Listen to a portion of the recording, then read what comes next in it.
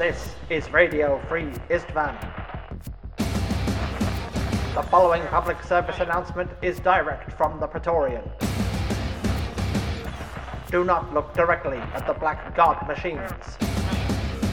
Any dreams of paradise should be duly ignored and combat stims taken immediately. Remember, all defectors will be shot on sight.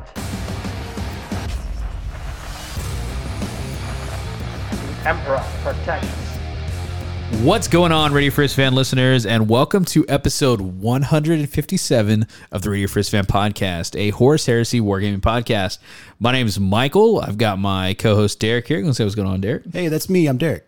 That's actually I'm going to say powerful, Derek. I don't. We had audio issues. We were trying to figure out. Like, it was crazy because we'd start recording and then just cut out, and it just.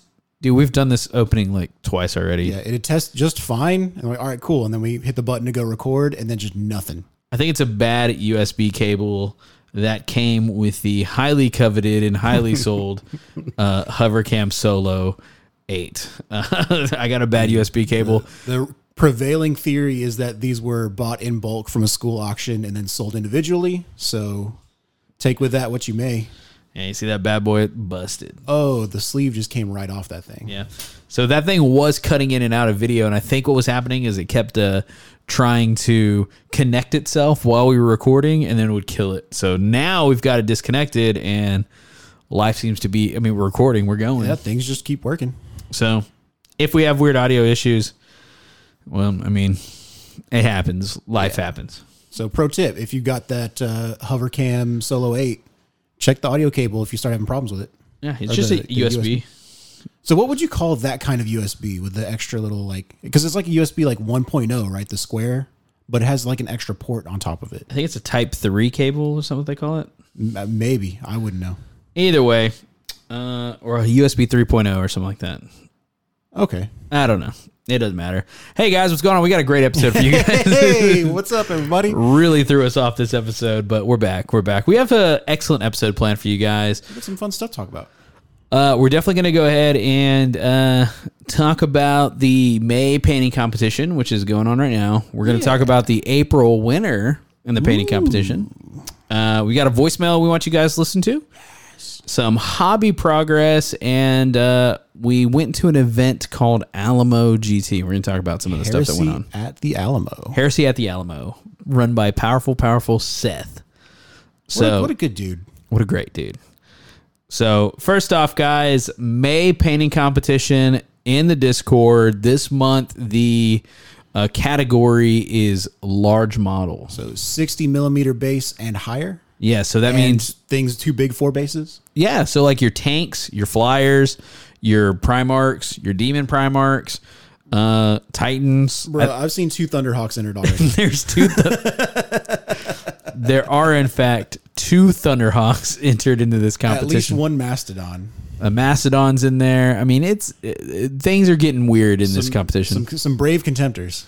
Yeah, man, and it's one of those things. It's like you go big or go home, because it's like it just gets you motivated to paint it up. And I mean, all I know is my little Predator Annihilator that I submitted doesn't have a whole bunch of meat in the game when it comes to somebody bringing a Mastodon.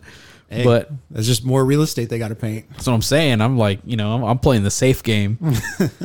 So that being said, it's in the Discord. Our Discord link is inside of our Facebook page.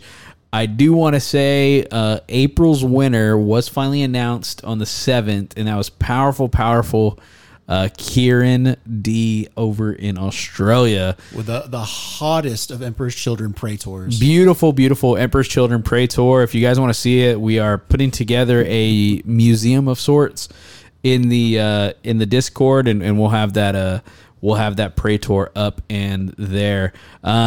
He did want to, man, I don't really know. I did get $50 to his local, and by the way, it's $50 American, which translates to a little bit more in Australia, where he's from. Yeah. So it worked out. It worked out pretty well for him, I guess. But he wanted to donate to an art that's called the Art Shop where he's from. Okay. And he's like, I buy all my art supplies from here. And so contacted them, dude. They were totally cool with like, yeah, we'll just sell him a gift card. And they emailed him a gift card. Hell yeah. So super happy with that, how that worked out. And Karen has been a long time listener of the podcast, a long time fan, member of the community. I did not know it was him. Oh, I didn't know, and I asked him. I was like, I sent him a message. I was like, "Hey, Raptor Imperialis, what's your real name?" And he goes, "Kieran." And like, I felt like I sent him this gif of like a man hugging a boy. Like, oh, it's Kieran. I didn't know it was you the whole time. So super happy Kieran won, man. It was and I think it was kind of unanimous on the votes there, right? Oh yeah, everybody saw that. Like, saw his finished post. It's like, well, I mean, here's what I did, but there was definitely a very close second, and I think we might have to start doing a second place and possibly even third place. I mean, if we get enough entries, that might be feasible. Yeah, because there was a very close second, which was a very nice OSL flame jump marine. It was pretty nice. It was hot. So. That being said, that was April. We are moved on to May. I know it's a little bit, it's a 10th, but guys, get that tank put up there. Clock's ticking. I can't imagine it takes you 21 days to paint a tank, but Derek. That's true. Hey, I'm trying to, I'll get into it with my hobby progress. I've been trying to figure out what I'm going to be painting. So, but yeah, dude, get in that Discord, go check that out. It is, our monthly painting competition. It keeps you motivated. I do like seeing some of the work in progress that's going on. Oh yeah. Everybody's having a good time. Did you enter this month, right? I've not entered anything yet. Okay. You have plans to enter something? I do. I'm still trying to figure out what I'm doing. Okay. There's going to be a knight showing up in there. I mean, probably. You can take home that Atropos back there. You can have that Atropos to start your knights, even though you got knights. Oh, okay. Well, we can talk about that. You know. There may have been Atropos talk thrown around when I was trying to build what I'm doing with knights. Well, there's one right behind you. You can have it. It's free. He's primed in bolt gun metal. So. All right. So I'm going to have to take that off. What? He's supposed to be either unpainted or just primed, right? Yeah, that's prime. That would count? Yeah, it's just prime metal. It's fine. It's one color. Right. You'll be good. Okay. Yeah. Well, you'll be fine. We'll all be fine. So, so yeah, no, that's exciting. I'm doing a Predator. I'm doing a Predator that I got from Powerful Seth as my, spoiler alert, from Alamo. Ooh. That was my prize in Alamo. Nice. A Predator. I had 18 Predators. It's like rain on your wedding day. And the guy... It's like free lunch when you've already paid. Yeah. The guy Calvin that was there, who had 9 Deathstorm drop pods, won a drop pod. So... Nice. Seth... Sense of humor on that guy. Yeah, he definitely paired the prizes appropriately. So... I did get that entered in. So I've got it up in red, so okay. I'm slowly working on it. We'll talk about that in hobby progress here in a bit. That being said, we do have a voicemail from Powerful Kurt. Ooh. So let us see. And by the way, guys, hit Kurt up. See what he's been up to. This is a voicemail that was sent over Facebook Messenger and recorded. Didn't go to the voicemail line because of, long distance fees. Just how he chose to do it. Yeah. So if you want to send in a voicemail, you could always call it in at 361-265-8658. And that number is on our Facebook if you need to look that up. Or you could reach out like Kurt did. You can reach out over Discord. We'll figure something out. Yeah, over Facebook Messenger, there's a Discord they actually just added the voice feature now. Yeah, I saw that. So I use that quite a bit in my text message life. So, now it's like to send voice messages or do voice to text? Yeah, voice messages. Okay. Like I sent one to Powerful Will the other day. So yeah, that has now been added to Discord, everybody. Hell yeah. So let us see what Kurt has to say. G'day, guys. Oh, no. Okay, so don't turn my phone sideways. Janko from Australia. I'm a couple of episodes behind, but I thought I'd give you a bit of a story. I know you were discussing the Wizards issue with the Pinkertons team, but I had a friend who came from the States, who's now in Australia now, and I work with him, and he advised that a good few years ago he had dropped one of the larger Wizard IP infringements when he'd somehow got his hands on a new release. He did a complete, how should we say, release online of this complete new set. I think he may even sold some stuff on the side. But he got a bit of a knock on the door, even some phone calls from some personnel at Wizard who had more or less passively said that they knew some very strong details about him, knowing what was in items in his house, location, family members, and yeah, very much passively had some threats that they very much dropped to him to kind of let his thing go. So this was a few years ago, but it still seems the Wizard guys are on this dangerous road when it comes to some of their IP infringements and such. Anyway, thanks for everything you guys do. Love to get Ryan and Scott on, even if it's not to talk hobby, but just a general chat. I love to hear those guys. But yeah, thanks again from Australia. Oh my goodness. And on the Ryan and Scott talk, guys, I've definitely, it's a possibility. Definitely a possibility. We're getting that quite a bit. So, Oh yeah. we will get something worked out for y'all. But back to the Wizards of the Coast and shaking people down. I wonder what he means. Like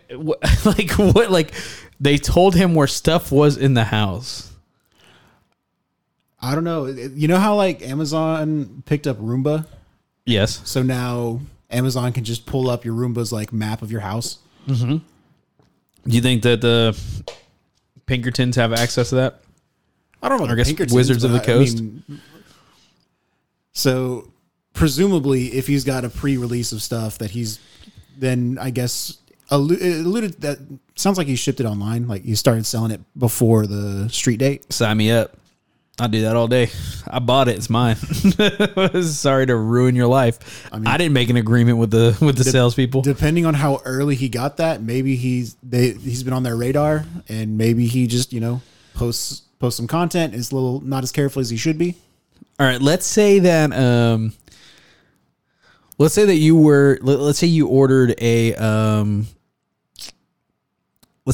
a unit of Assault Marines, and all of a sudden you got sent a unit of Mark II Assault Marines. Yeah. On accident. Yeah. Right? Mm-hmm.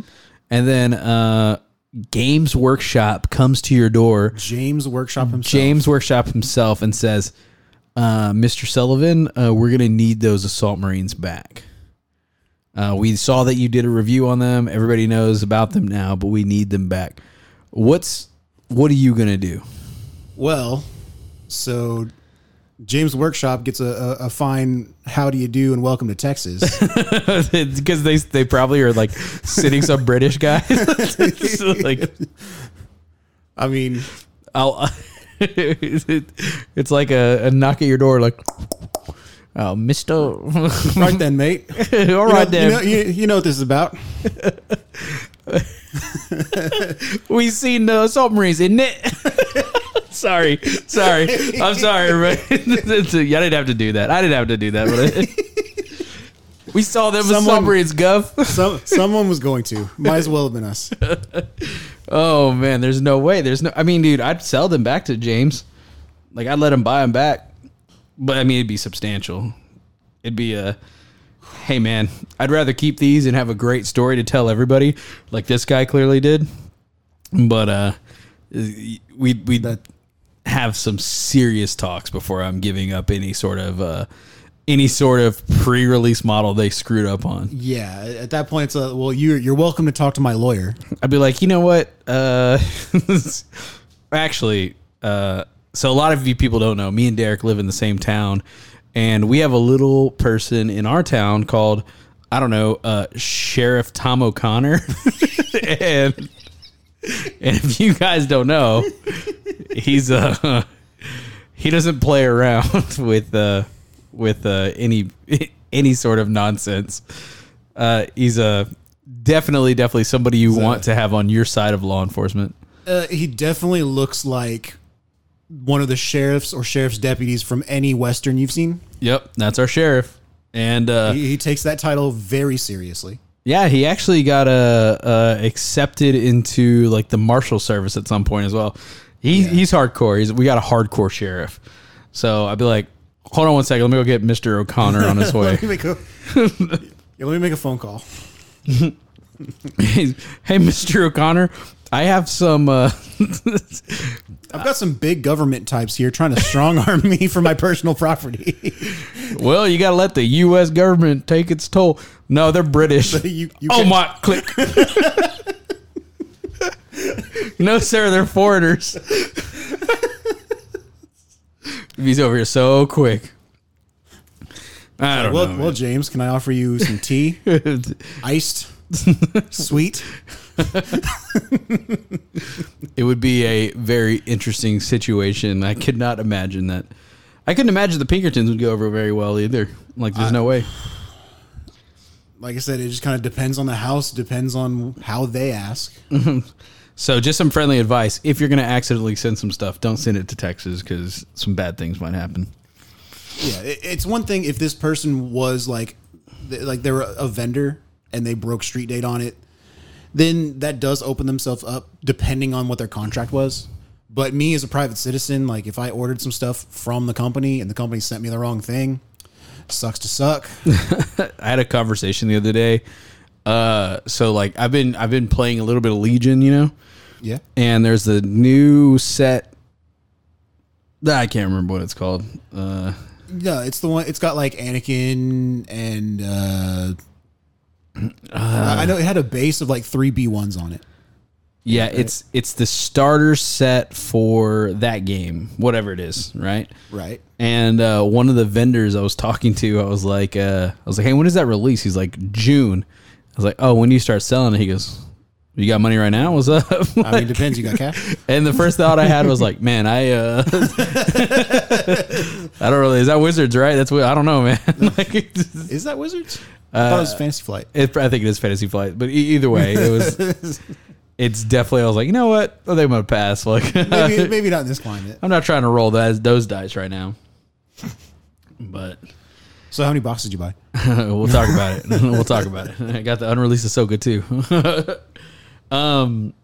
So no, thank you for calling in, Kurt. Guys, obviously, if you guys want to send in a voicemail like that, we love it. Anything that's on your mind, send it in to us. We are glad to play it. We do not screen these, so not at all. We're not about to start. We can't.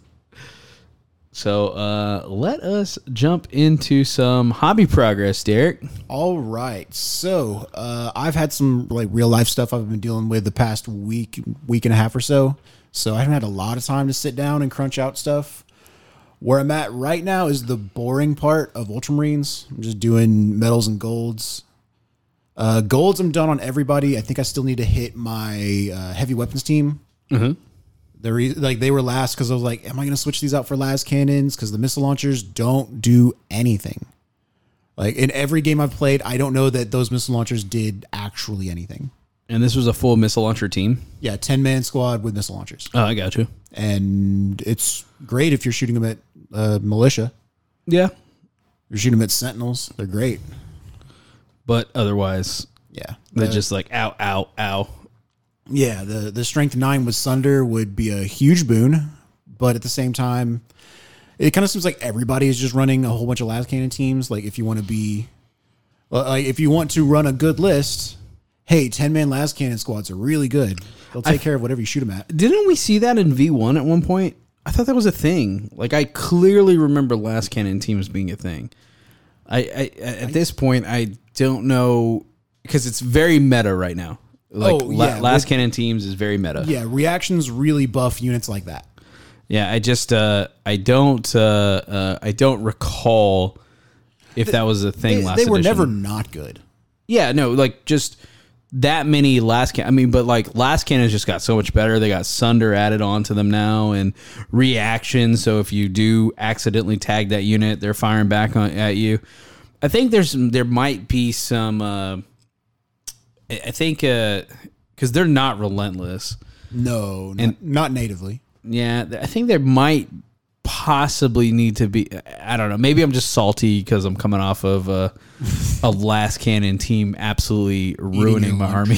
So, yeah. But either way, it's I remember it being a thing, and I feel like the meta is going to move into fixing them. I feel like there's going to be like some conversion beamer dreadnoughts to blast and blind a last cannon team, or a whirlwind Scorpius behind a Land Raider, so you can't see it. Yeah, I mean anything's coming. I feel like there's stuff on the way to deal with that, but it is one of those things that needs to get dealt with now. You should plan to face at least one of those.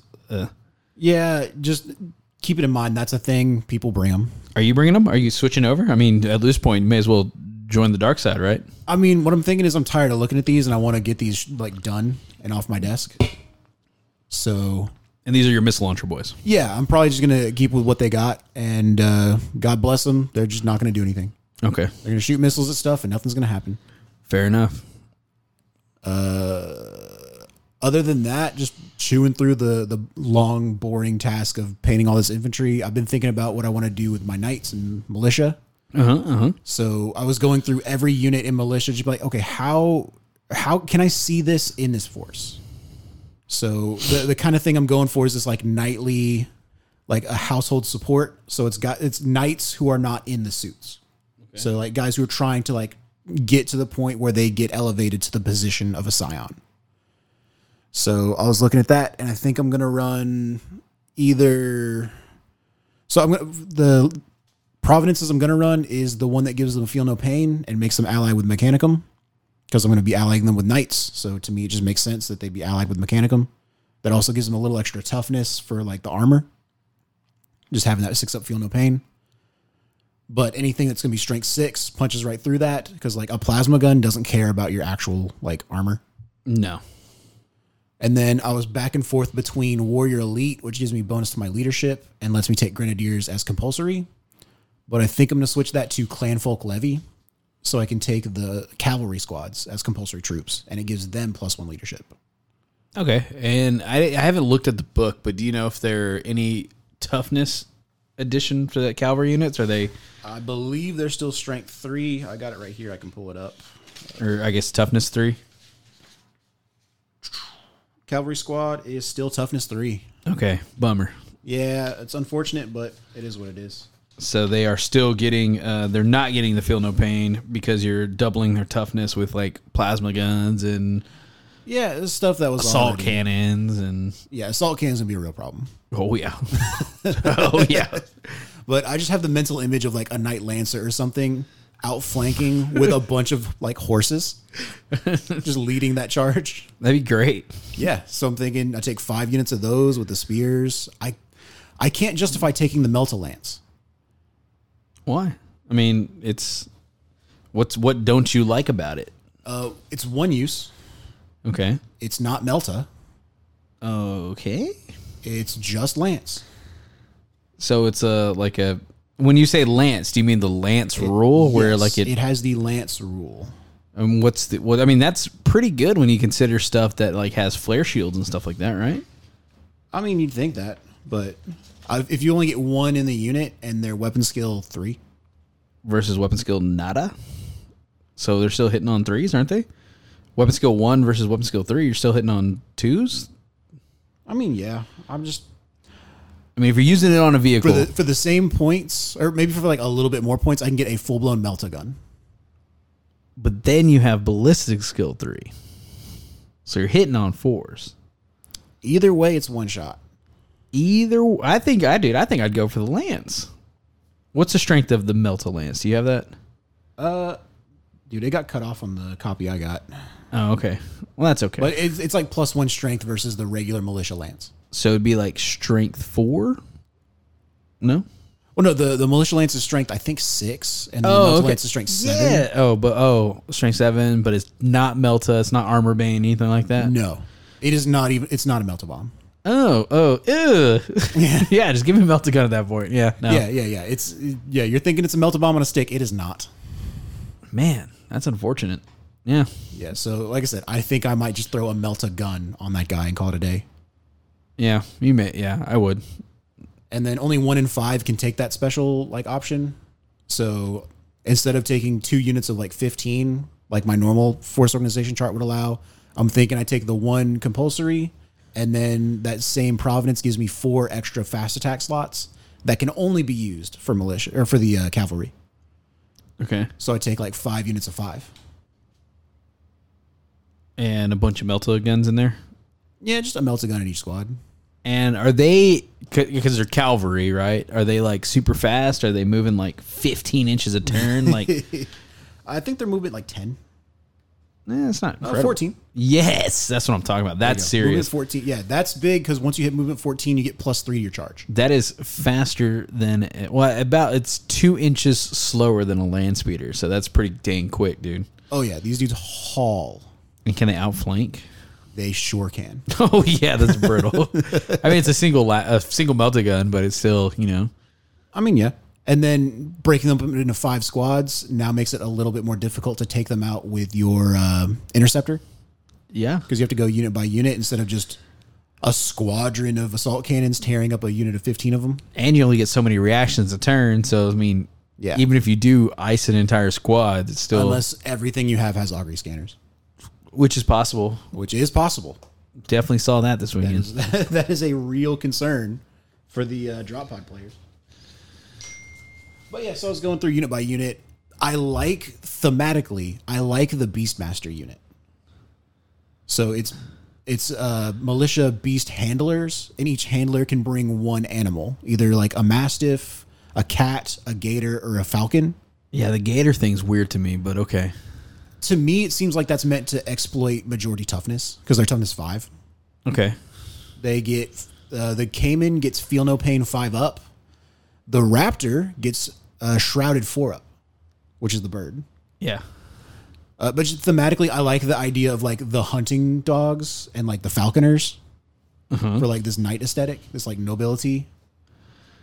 But okay. I don't know what this unit's meant to do. Like, I'm trying to wrap my head around it. It's like maybe you charge a unit with the gators and they just don't die, and then that ties stuff up for you to get something else in there. But and then there's the whole point of like getting it there in the first place, right? Like, yeah, it's just I'm probably gonna end up making them because I'm silly like that. But I don't know what the unit's meant to do, and I guess I'll be able to figure that out. We'll run some battle sim. Are you gonna do like some of those like old school like nobility like French dogs, those like Great Dane looking dogs? Maybe. I haven't really started looking into that yet. I know I think the aesthetic I'm going to go for is the Maker's Cult feudal guard. Because they've got that like Bretonian aesthetic, but they're holding las guns, and I think that's just funny to me.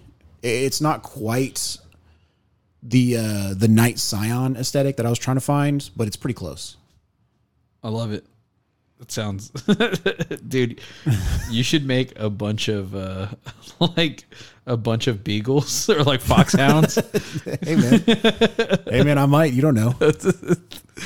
But yeah, I've just been like crafting through that list, trying to figure out where on the slider I want between knights and militia. So if knights end up being what they were last edition, then I can just move over and build more militia. So you're afraid that your knights are going to be too strong? I'm not saying I'm afraid of that. I'm just preparing for, because like right now, dreadnoughts are a lot to handle, right? Mm-hmm. Well, armigers work like dreadnoughts. Okay. Now, they're not 2 up with a 5 up invul. They're not tough. They might be toughness 7 shit. I've yet to like do a deep dive into knights. I feel like they are toughness 7, but they're not 2 up armor save. No, I want to say they're 3 up, but hang on, I got the book right here. Warglaive is 3 up save, toughness 7, 6 wounds. Yeah, okay. Yeah, that's not unbeatable. Like, Contemptors run around with a 2 up. That eats my lunch all the time. Yeah, dude. 2 up on Dreadnoughts was, I think that was a mistake. And then Leviathan's 2 up. Eat my lunch all day. They're 4 up, eat my lunch all day. They were a problem. So, but I mean, I took care of it. As you do.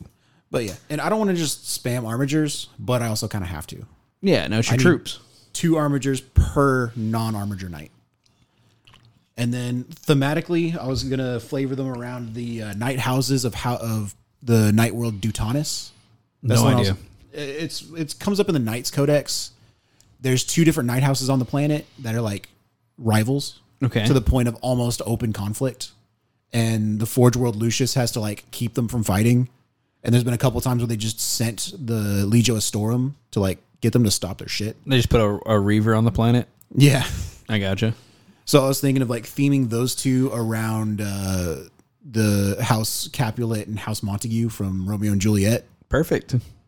And then have, I think, the Capulet themed one be like the Questor Imperialis, where it's like this knightly, very, very choleric, like hot-blooded force. I love it.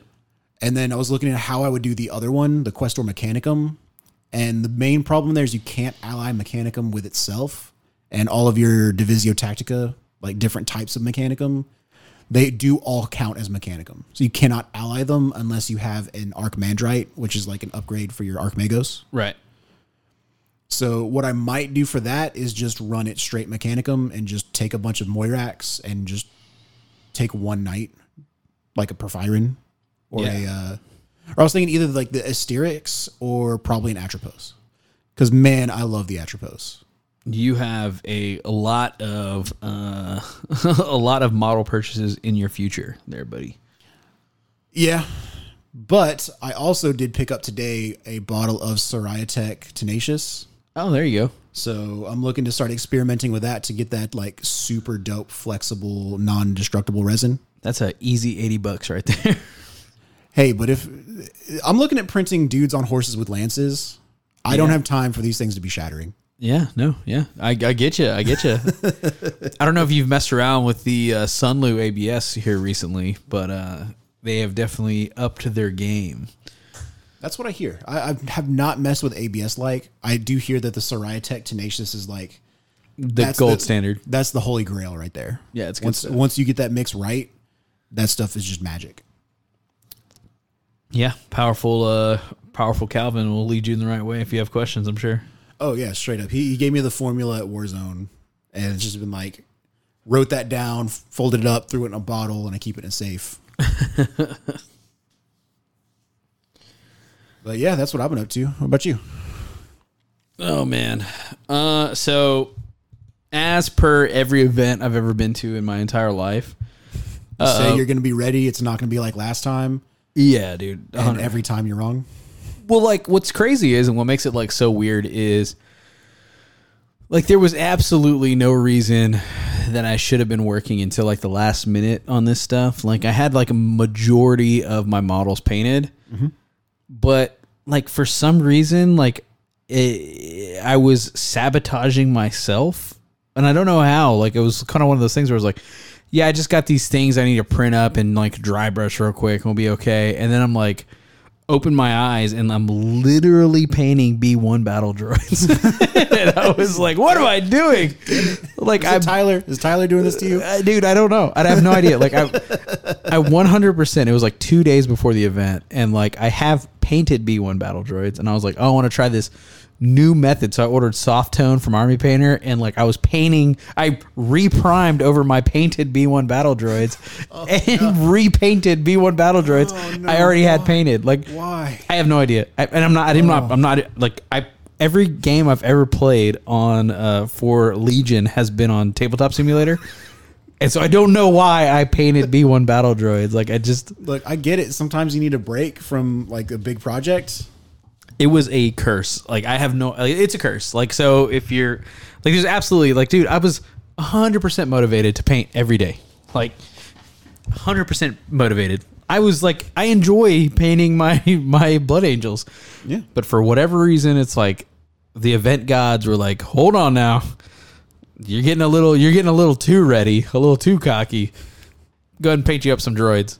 What is it? Is that productive procrastination where you get a whole bunch of stuff done by procrastinating the thing you really need to do? It's 100% what it was. I have no idea. So up until the day of the event, I do the same thing. Don't worry about it. I mean, I got all my turrets painted. I got all of my stuff glued up. I mean, it was definitely one of those things where I was doing good, and I had all my Bell Predators done. I used the sponsons from Artisans of All. Hell yeah. And I redesigned, so my biggest thing that was going to be a huge time taker was going to be magnetizing all of the all my sponsons, because I was going to have to put a magnet in, glue it, and then put a magnet on the other side, glue it, and then whatever.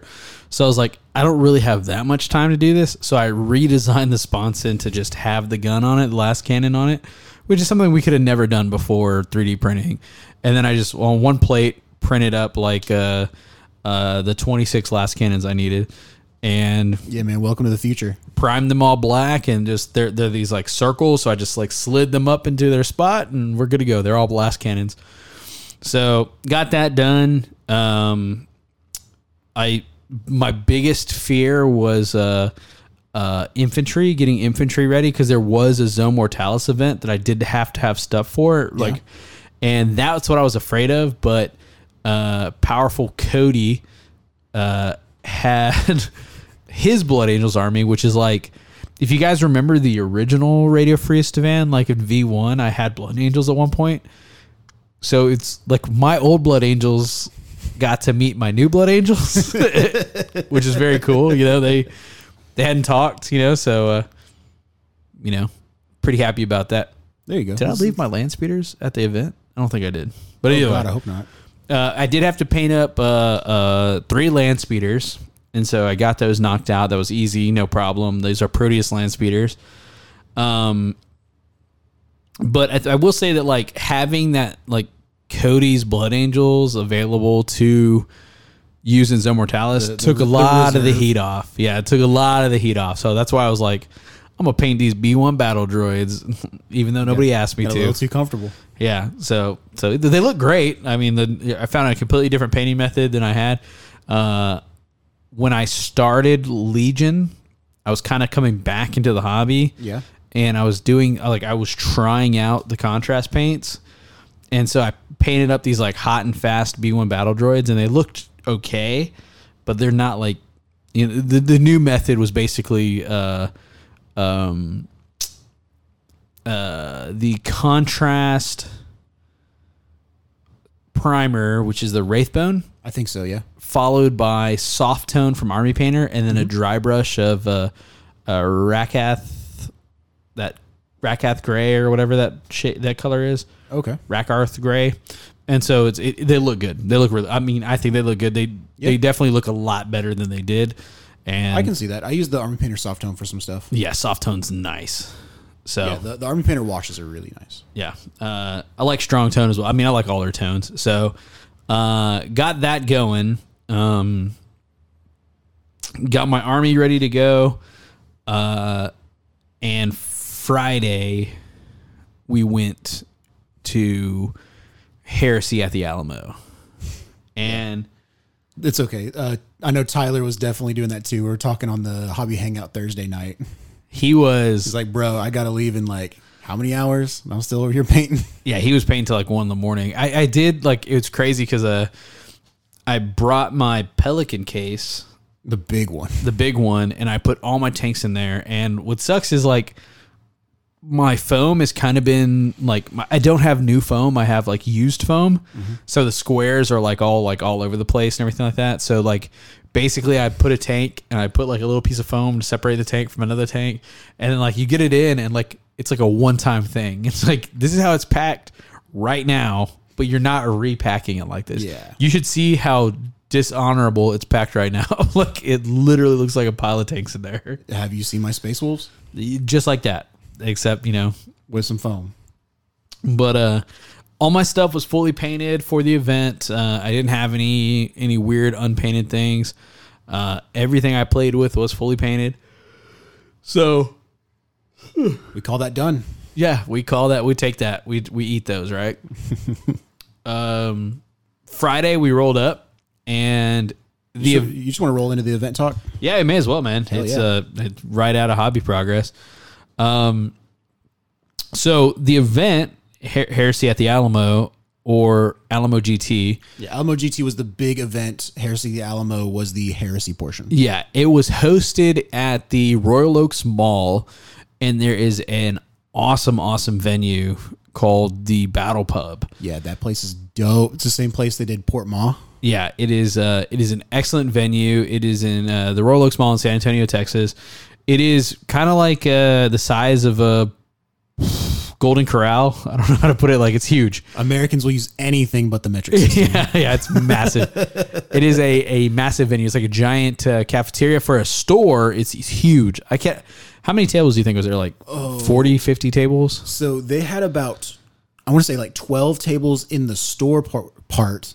And then there's like a separate annex that was just tables. Yeah, they have a ton of tables. It was a huge venue with like a ton of tables. Yeah, it must have been like 25, 30 tables. And they had terrain on every single table. A lot of it was MDF. And then our section for the Horse Heresy, we were actually outside in the mall. We were roped off, but we were inside the actual mall itself, like in the main thoroughfare of the mall. Yeah. And in between two escalators. And we like joking that they put the 30K where everybody can see it, and they hide the 40K in the back. Yeah, they wanted to see the mega battle out in the open. And they see some beautifully painted Heresy armies. Yeah, so we had, dude, we were right in the middle of everything, but we didn't, like, it definitely wasn't cramped. It felt awesome. Like, it was beautiful tables. The first day that we got there was the mega battle day, right? Yeah. So the mega battle is like not the normal like 4 tables pushed together. They actually made it like this kind of like a Y, like a goalpost, a football goalpost. Okay. It was a 6-foot table, a sideways 6-foot table, and then 2 6-foot tables like in a goalpost for a football game kind of situation. Yeah. Like dominoes. Like Yeah. you had one 6-foot table, and then on either end of that was 2 going the same direction. Yes. And then in the middle was 1 going the opposite direction. Yes, exactly. And so Trying to describe this for an audio podcast. yeah, it was awesome. It was not what I expected. I'm a big fan of weird table situations for mega battles. So what I was planning is I was planning a Port Mall kind of situation.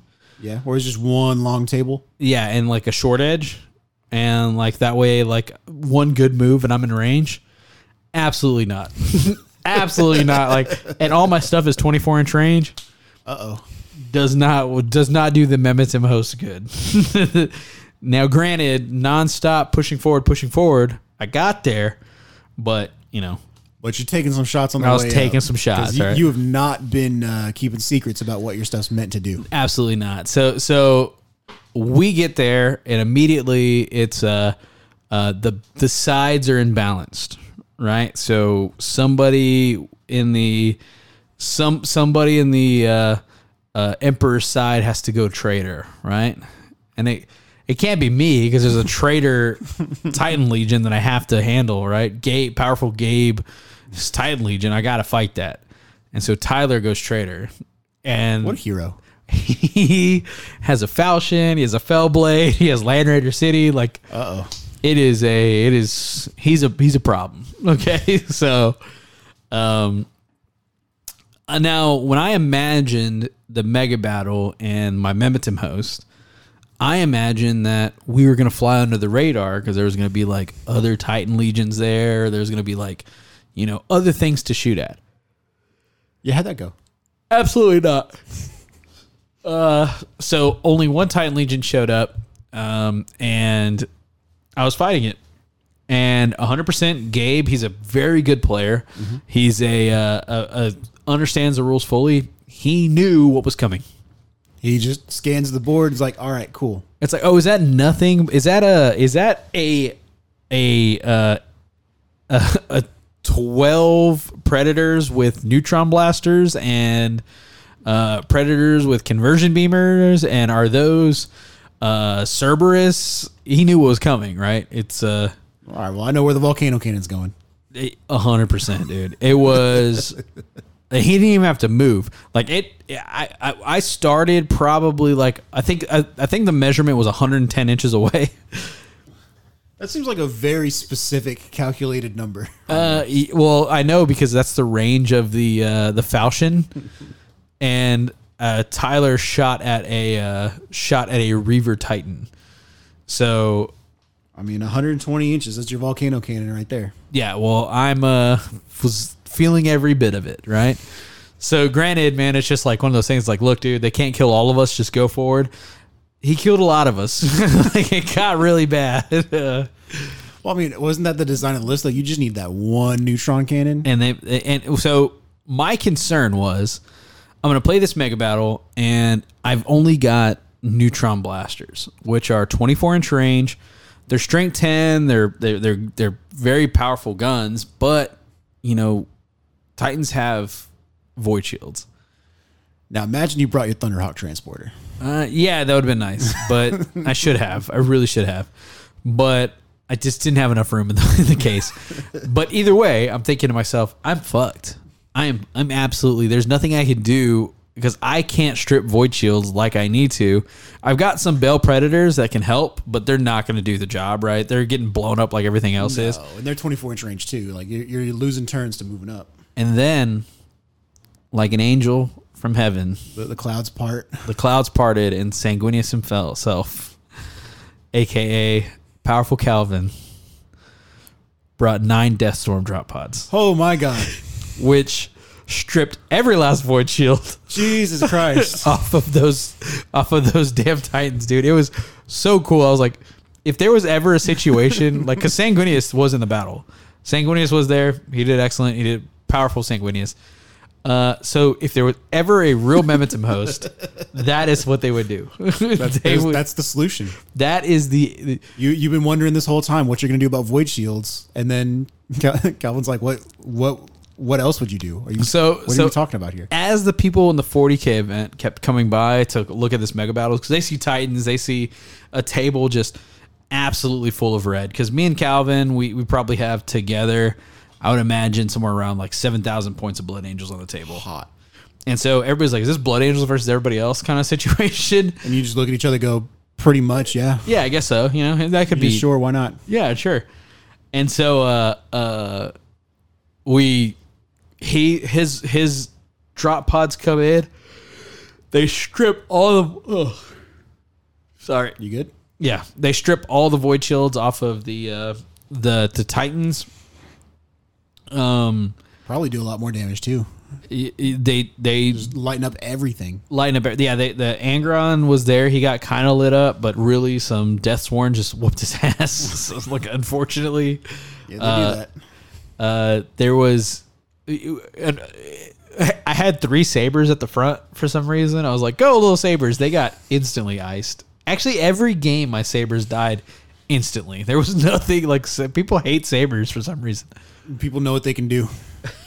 I guess they're, you know. I mean, hey, if I see a saber talking shit, I'm gonna hit it with some missile launchers, man. Yeah, no, everybody smacked the shit out of my sabers. I guess it's because they lead from the front, and I always kind of blast them forward with their fast movement, and they just, Yeah, man. People are like, no, I don't know what that is. Bop. That's why they got the sticker. So he moved forward, did his thing. I kept moving forward. I probably lost in the first volley 9 Predators. And then second volley, I probably lost another like 5 more Predators. And then finally, by the end of all, they actually were starting to let us outflank with our Predators. And I mean, it's kind of cheating, but you know, at that point, Then, you know, I if you could do that, why would you even put them on the table in the first place? well, and then I outflanked both my Cerberus and a bunch of Predators and locked up every single one of those Titans and was just driving around their feet like those Doing donuts? yeah, like those what are the guys with the little fez hats? The Shriners. Like it, you know what I'm talking about? The Shriners in like parades and stuff. What? You've never seen the guys in the little cars at parades, the Shriners? You keep repeating it like it's gonna make it click. I don't know what you're talking about right now. Did you go to any parades as a child? I mean, I accidentally ended up in one parade once. Well, I say accidentally. I think we knew what we were doing. We're just like, hey, do you think anybody would stop us if we just like join the parade. Oh my god. And they're red too. I'm showing him a video of Shriners in their little cars. Oh my god, those are adorable. You've never seen this in real life? No, is that a do they do that here? Yeah, they do that here. Well, it's just a bunch of like people in like tiny cars. Yeah. Oh, that's so cool. It's like Shriners and little go-karts. Yeah, that's a thing. It's usually in parades. I don't know why they do it. They just entertain kids. Because it's awesome. I see why they do it now. I didn't know that was a thing, but I see why it's a thing. So yeah, my Predators basically like little Shriners in cars going around Titan's legs trying not to get stomped. Oh yeah, because if they can't shoot, they will charge you. They will stomp the shit out of you. I learned it very quickly and was reminded very quickly, and to everybody at the table's surprise, Cerberuses are no longer super heavies. That is correct. I had to remind everybody they are in fact not. So just even being tipped and touched barely gently by a D weapon completely ruins them. They're gone. Absolutely explodes. It's a vicious mockery of a rule they have done to our poor Cerberus and poor Typhon. Let's pour one out. So, yeah, that is a very expensive model to die that fast. Points-wise and monetarily. Yeah, that's unfortunate. That's a real quick way to... That is the fastest $200 I've ever seen blown off a table. Oh, my God. For sure. So... But, I mean, that being said, it was a good time. I had fun playing with everybody. Melt-A-Gun Squad came in and absolutely annihilated a Reaver. That was pretty cool to watch. Hell yeah. Tyler absolutely went ape with his Falchion. Just, he fell in love with the Falchion. He actually told me on the way home, he goes, I think I'm going to print up 2 more Falchions because, like, they went so hard in the Mega Battle. And they do, as they do. They just... Whatever you see, you remove it from in front of you. Space Wolves, they went wild on the table. Their Contemptors were just beating the shit out of everything. Oh, yeah. It was just a good old-fashioned... What was crazy was it was this... I think that altogether, because there was me... I think it was a 3v3, ultimately. It was like a 3v3. Mm-hmm. 6 people playing this Mega Battle. And it moved... very fluidly. So it was kind of like, it wasn't like this huge, insane like battle that everybody's like trying to do stuff. It was like it was like a manageable level of Apocalypse game or Mega Battle. Okay. Yeah, because I know some of the bigger ones where you're looking at like 6, 7, 8 people per side. It's always, you have to like, okay, if this unit's done shooting, yeah, they can go ahead and start doing assaults. Otherwise, if we're waiting for everybody to finish moving, if we're waiting for everybody to finish shooting, we're going to be here forever. Yeah, if y'all hear a little bell going on, the most cutest thing, like Athena's got this new toy, and it's like it's a stick with a feather and a bell in the air at the end, and she just dragged it down the hallway for somebody to play with her. Luckily, I think that's what she's going to go play with Jake right now. She's just adorable. Taking it with her. It's cute as hell because it's like 3 times her size. But no, it was a very nice a delight. A delight. Speaking of delight, right? First day. Ooh, that's a thought. We go and hang out. What? Sorry, I'm just thinking now. Mega Battle's like breaking it up into multiple smaller tables. Yeah, man. I would. Then, I know a lot of people do things where stuff will like come back to represent ongoing reserves. Mm-hmm. Have it to where you go to different tables, and so instead of just walking your stuff into the same stuff they've been, you go and mix with these other guys. I'm not a fan of additional reserves on tables. Like even me outflanking, I'm not a fan of it. It drags stuff on too much. Yeah, I mean the idea is like, oh, you brought your Titan in and got iced turn 1. Too bad. So sad. Oh, all your Predators died? Well, too bad. So sad. Should have brought a second one. You should have brought more. Should have planned better. Should have played better. Yeah, I'm saying I get the idea, but I don't know. It's just kind of a tangent that just kind of came to me is like, what if we take the traditional big, huge table Mega Battle, break it up into smaller tables, and then have a way for your stuff to just kind of shift between tables? I like the idea of maybe driving on to other tables. I think that'd be cool. But I am a big fan of like smaller mega battles like that. But then I don't know. It would still get weird because you'd still be waiting on other tables at that point. I don't know. Or you could do like a global turn. Yeah, and that's what kind of like slows down these massive mega battles. Oh, time turns. Well, which yeah, but then, which would be timed, but also your time would be more manageable because you have smaller tables. I guess you wouldn't have to stop what you're doing because somebody on the other end of the table is dropping a volcano cannon on what you're about to shoot. Yeah, we did 40-minute rounds and it was good. Okay, yeah, that might just be a general like size thing that you really can't scale up. Yeah, it worked out very well this time around. Seth kept us moving. He kept it to the time clock. Let us know when we were getting close, when we should need to be moving. They took out all reactions. There was no reactions in this mega battle, so I get that. It was a good time. It was probably one of the best mega battles I've played in, and I got pretty much fucked.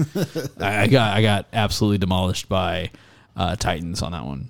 Yeah, but anyway, not trying to derail what you were saying. Oh no, Just something that kind of came to me.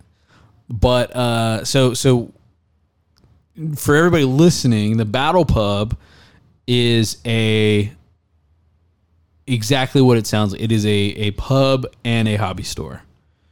So before the event started, we got there pretty early, and I was talking with the owner, Jazz, and he was letting us know, like, and by the way, I think he has his own podcast called Warhammered. Yeah. And he also has another one, something of freedom. I can't remember, but Warhammered is Warhammer-based podcast. But he was chatting with us and letting us know, like, hey, you know, we're asking about the shop. He was extremely, extremely welcoming, inviting into the shop. He was showing us all the stuff, and like just this absolutely nice store owner. Hell yeah! And we actually went to the bar, and he was telling us, he's like, yeah, we actually have this special beer called Crisis. It's our own, like this company we're working with. They brewed it for us, and it's like, you know, last tested at like 17% alcohol by volume or something just insane. And we're like, wow, that sounds really good. He's like, you want to try it? And we're like, yeah, we'd love to try it. He's like, I'll put it on tap for you guys. And so he actually had to mark our hands because we can only have 2 of those glasses a day because that shit gets you good. And like, it was super hoppy, but like it was sweet. They made it taste like what's called a Triscuit cookie. Okay. And so like that's what the flavor they were going for. It was like a super sweet beer, but it was so fucking good, dude. It was so scary good. Like it took one. It's like the equivalent of like 2 shots of Jack Daniels, and like you're ready for a day of heresy. Yeah, you're ready for a good old fashioned day of heresy. But super awesome venue, man. I can't wait to go to more events there. I think I would not mind hosting an event there. If something in Victoria didn't work out, like I would definitely go travel to San Antonio. We got an Airbnb that was like right down the road. And so like it was a 5-minute drive.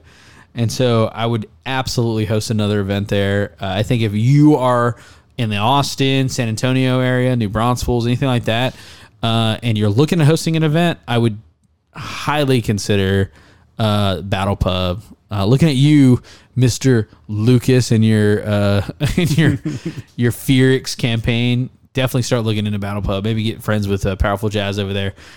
It is an excellent venue, and they do it right because they know that they just need to kind of keep their hands off of the event, but also make sure all of your amenities are met there. So the owners, they walk around, they come and bullshit with you, they hang out, they know exactly what games you're playing, they know exactly what's going on. It's like they could be playing in the game with you, but they know better. They know that they need to go sell product and they need to move, and they do an excellent job of doing that. And they sell everything. They've got Horus Heresy, yeah. They've got Legion, they've got Monument Hobbies there. They got a whole wall of board games. They've got a whole wall of MDF stuff that they sell, like a bolters, chainswords, all that jazz. So it was an excellent experience just being there on that first day, and like everybody was like a super nice and super welcoming. Just a very happy event. That being said, the mega battle we kind of closed out. It was kind of one of those things where there's not really a winner. We just kind of packed up and everybody had a good time. Yeah. Everybody got to show their models off. Yeah, it's more about cool stuff that happened than about actually like who won. Exactly, 100%. And then day 2 is when the actual event actually got going on. And so I want to tell everybody about something that I unintentionally discovered.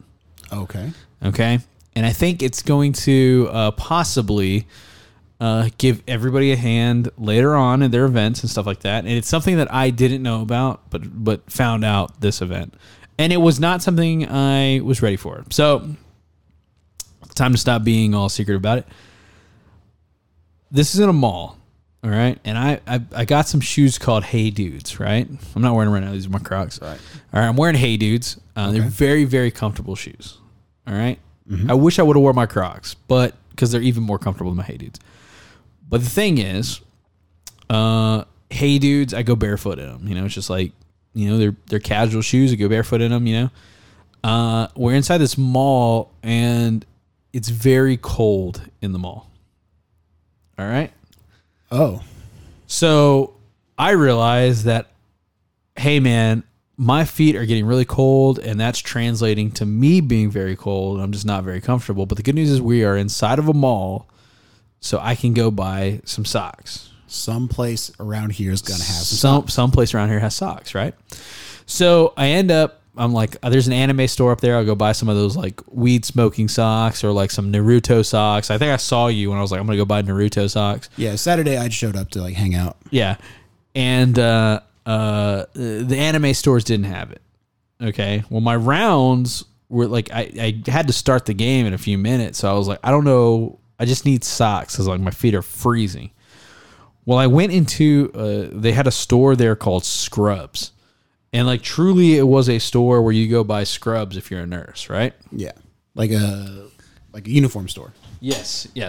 So I go in there and I asked the girl, I said, hey, do you guys sell socks? I saw socks out front. Like I saw they had them in the window. So I knew they had socks. I just didn't know if they had men's socks or anything.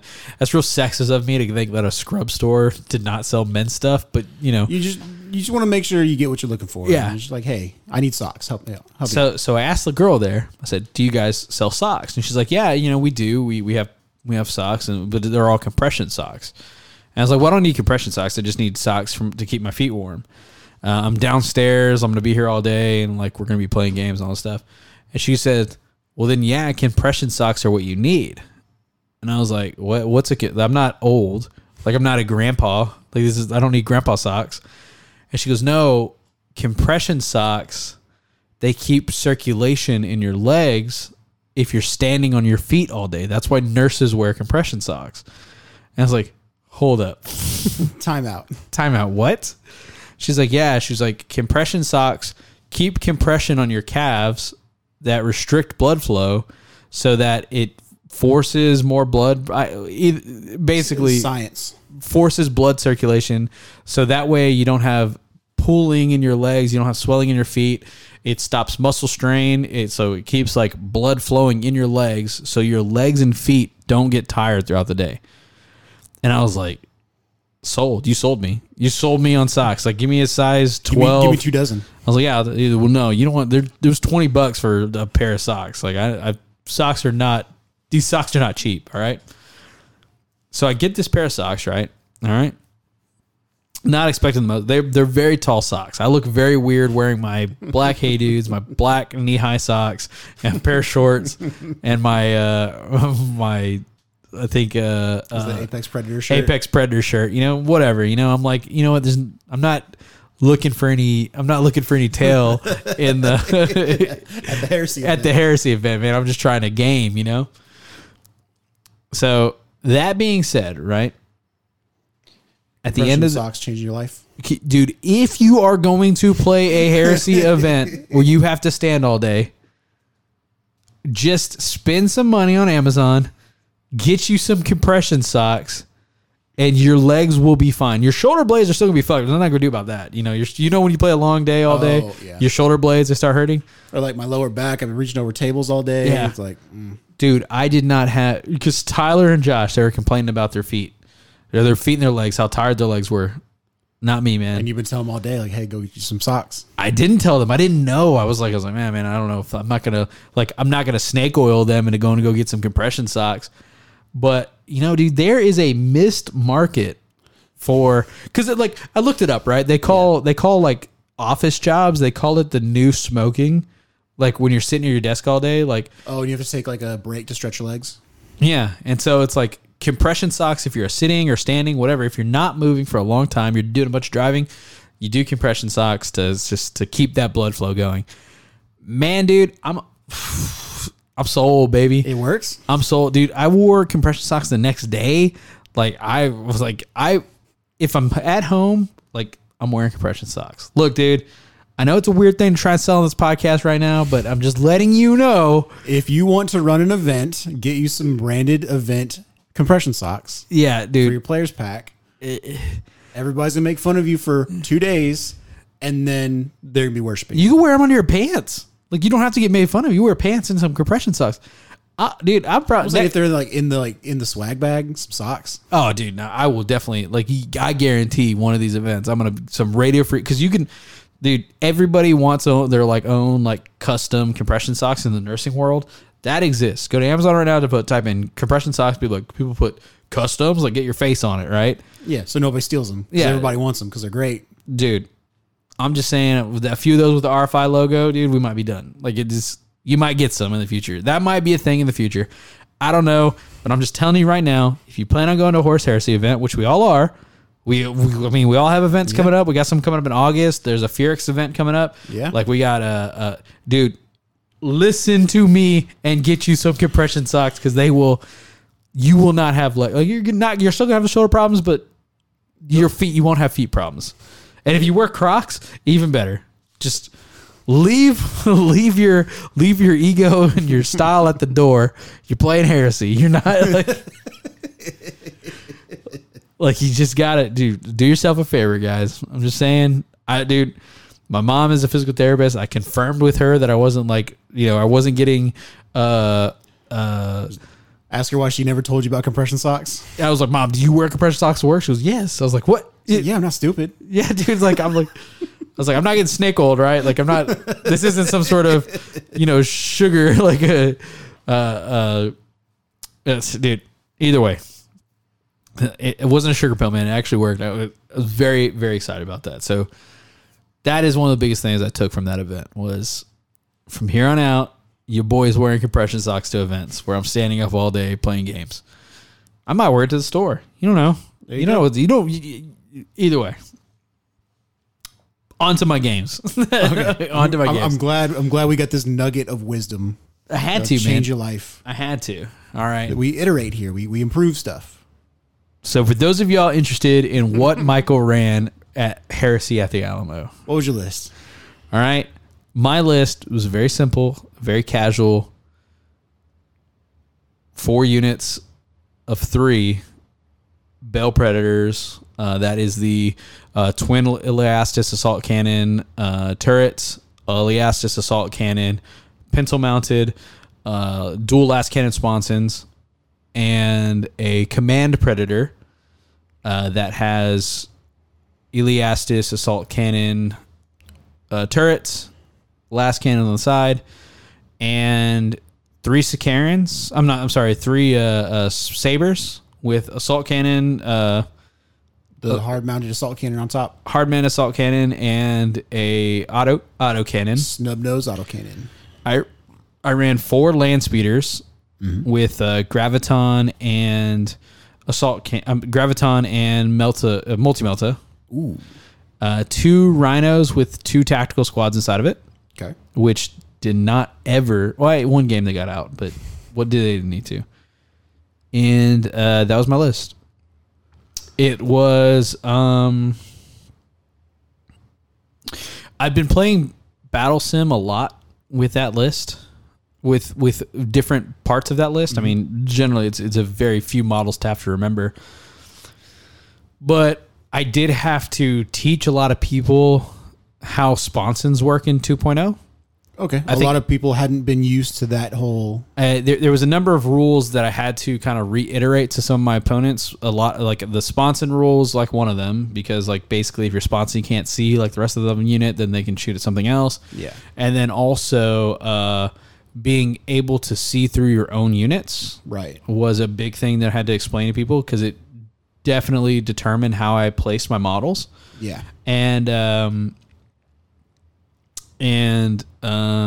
outflanking was something that was new to me, and I thought was kind of be a problem because now you have to mark where you're outflanking in, and so my land speeder is always outflanked, but they did an excellent job with what they did. My first game was against a powerful Ian. He played his Death Guard, and he played a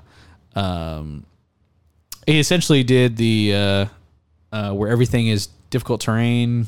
Not the reaping, but the other creeping death. Creeping death, yeah. He played a creeping death Rite of War, and I thought I was going to be more bothered by it, but it wasn't as big of an issue.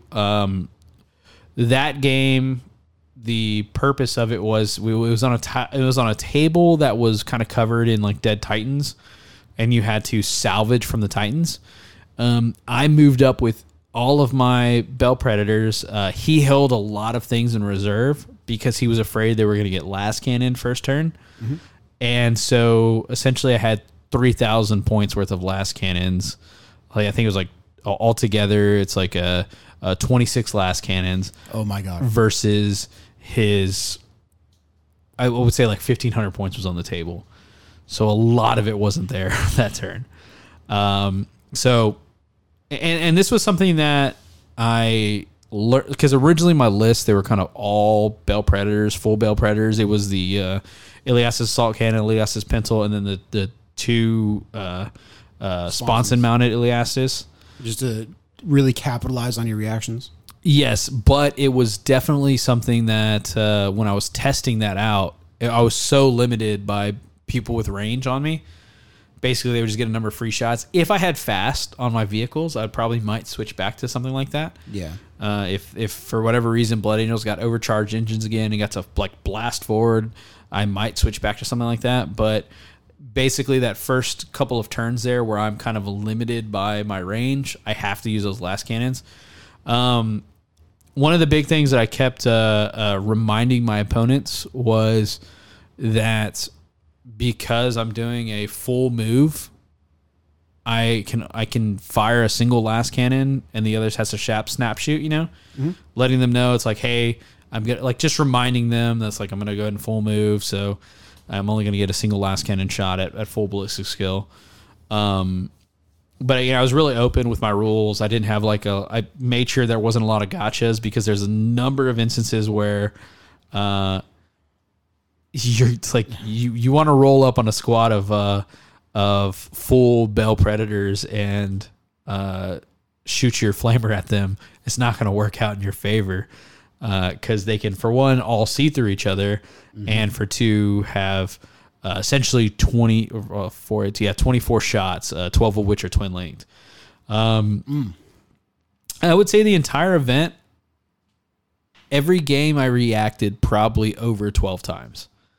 Okay. Yeah, the gets hot on the reactive fire on the assault cannons didn't bite you too much? Only probably about 4 times the entire event. Really? Yeah. And I know the twin linked on the turrets really help. With twin linked works a little bit different on the gets hot results. But are you familiar with how gets hot works on vehicles? I thought I was. It's not instant glance. You have to re-roll another 1 or 2. Oh my gosh. Yeah, it doesn't hurt as bad as you would think it does. So with that being said, it's kind of like having dozer blades.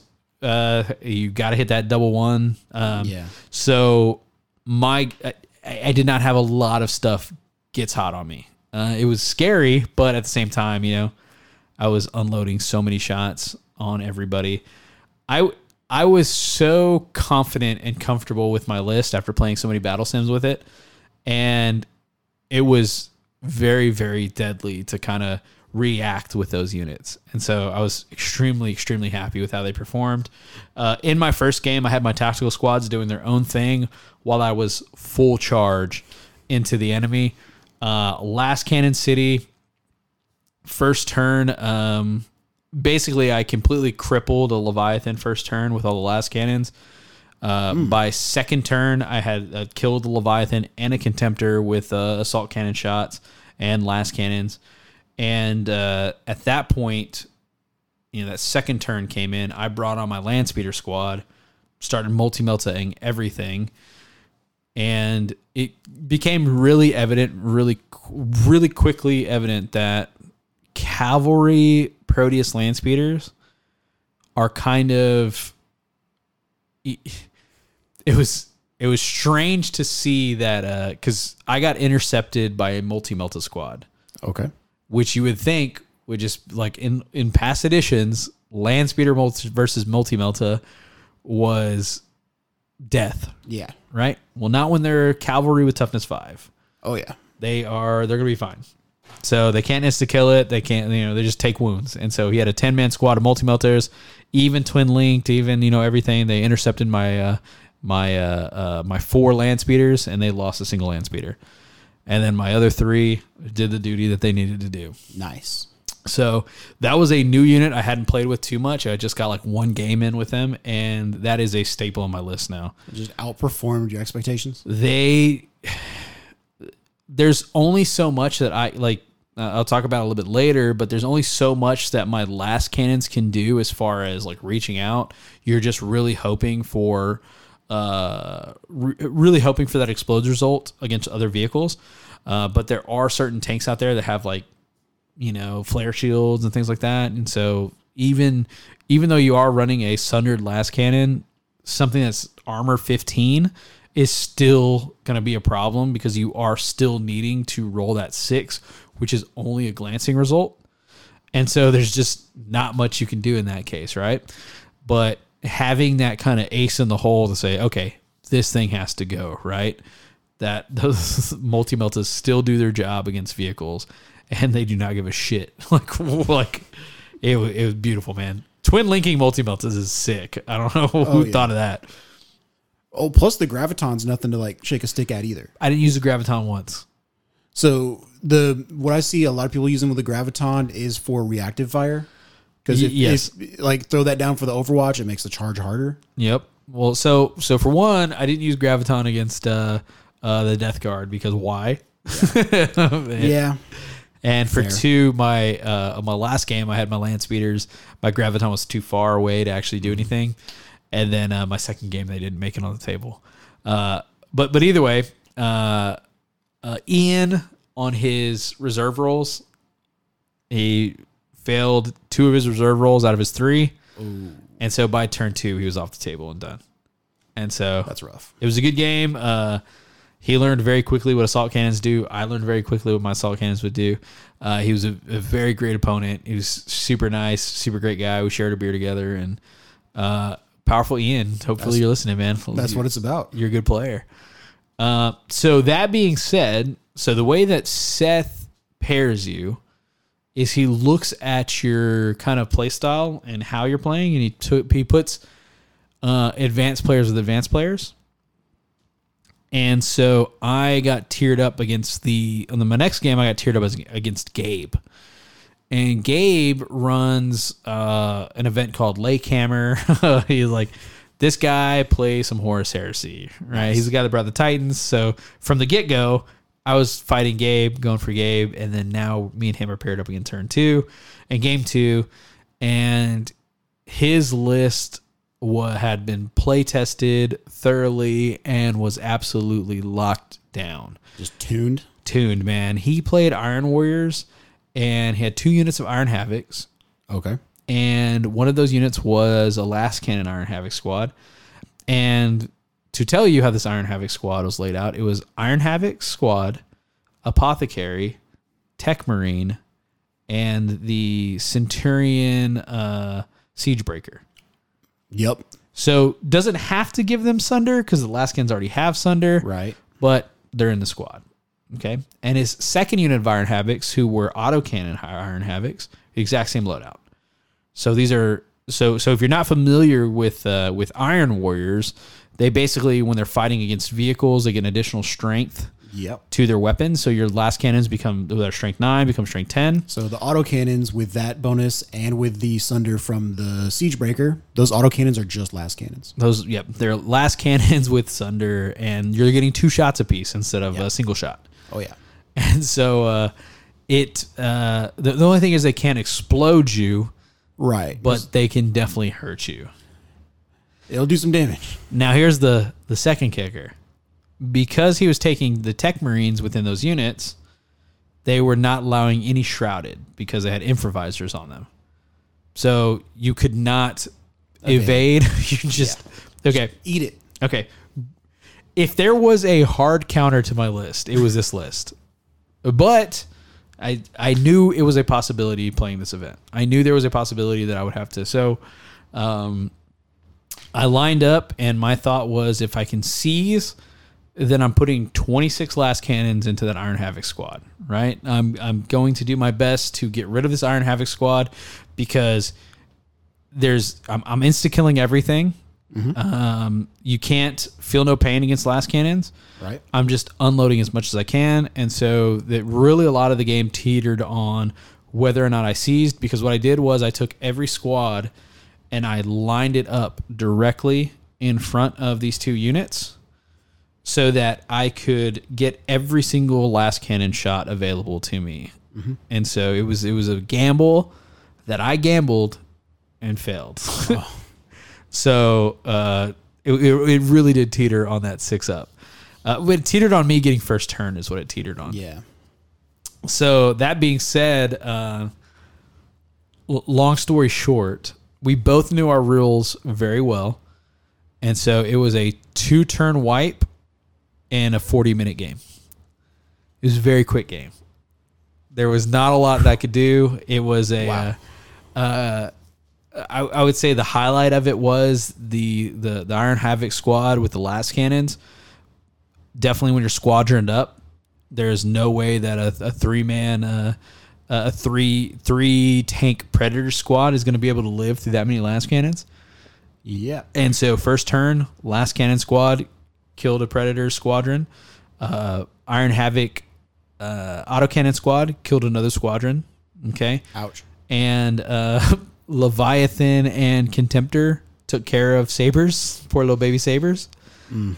And turn 2, my land speeders came on. They immediately got taken care of. And then my last 2 squads of Predators died, and my my command tank got killed by so it was a very, very quick game. It was like I said, it was a hard counter, but I knew it was coming. Yeah. I think I would have done, if I would have gotten the C's off, I think I would have done more damage. If I could have gotten rid of more of those last cannons, because that would have been my first target, I think the game would have gone different, because that's a lot of points in that one squad. And so you just lost that unit in your own turn. Yes, yeah. I mean, he would have returned fired. I would have 100%. lost a unit, but it was definitely it was a quick game. But I do not hold Gabe again. Like, I do not hold against Gabe. He was a great player. He definitely took the event, and I absolutely enjoyed playing with him. And that's what it's about. He's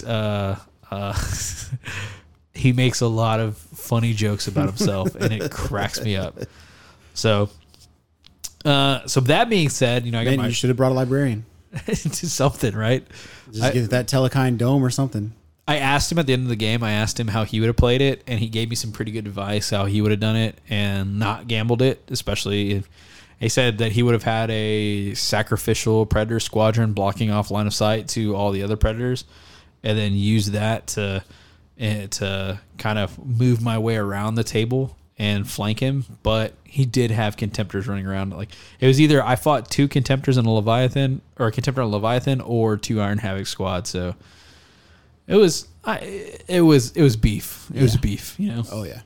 So I think the only way I could think of as far as like modifying my list for that kind of army or that kind of situation, I have been considering a conversion beamer dreadnought contemptor.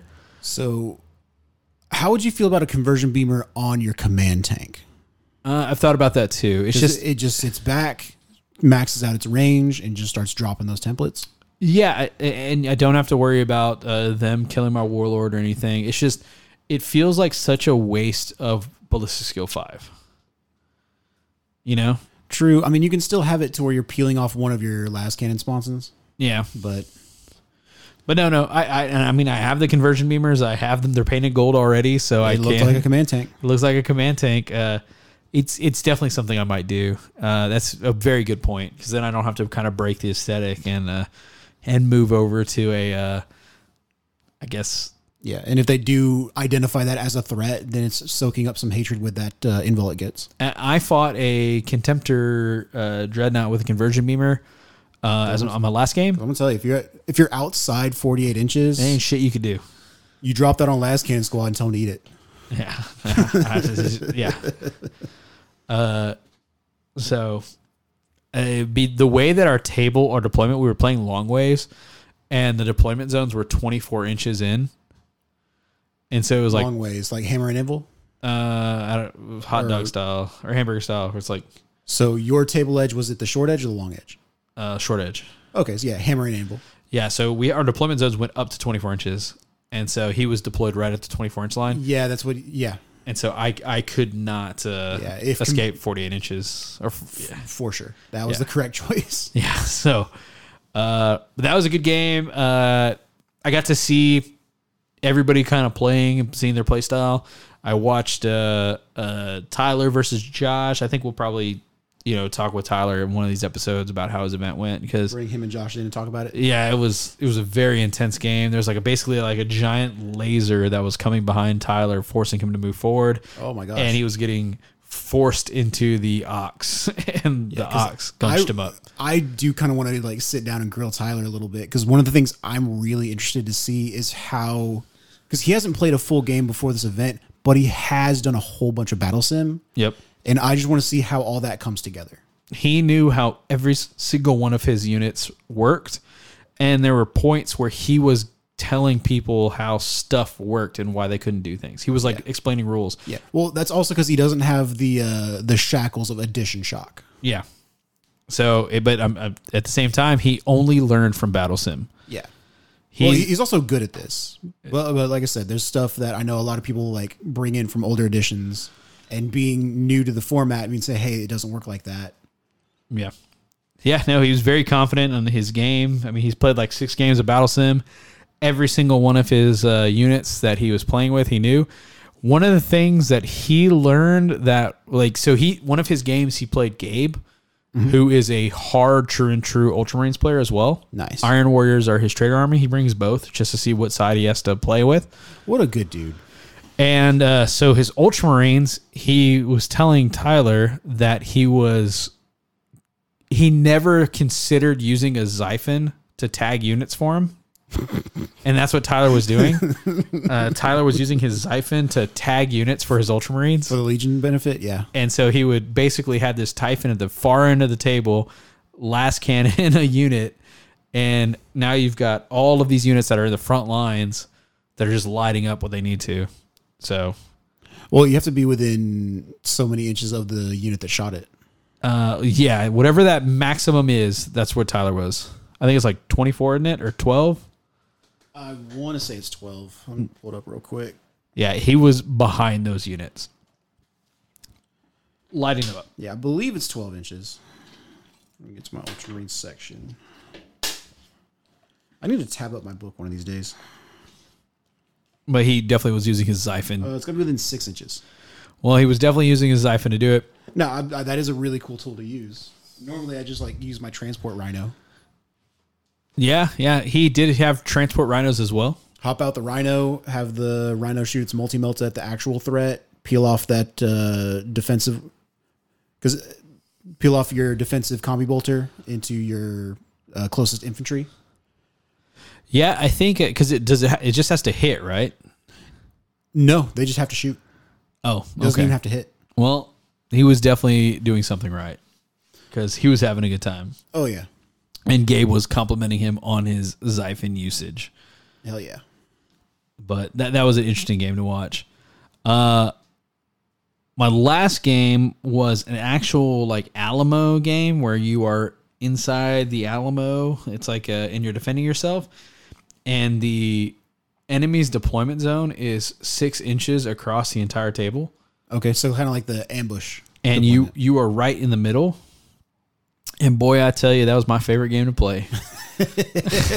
Because I do like them close.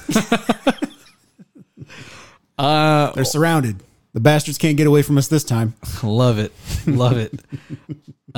What was cool about it was you got 3 special characters like that you had to capture, or you basically got 3 extra characters added to your list. Both sides got it.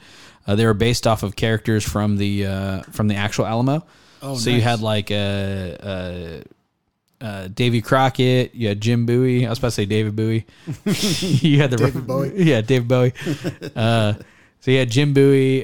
You had like all the heroes of the Alamo, Sam Houston, and then you had like Santa Ana on the other side, and just different I guess Mexican army generals, and it was an absolute blast to play that. And so my concern was I'm in the Alamo and I've got these walls. And so they said, hey, we didn't make this for tanks. We didn't think about all these tanks.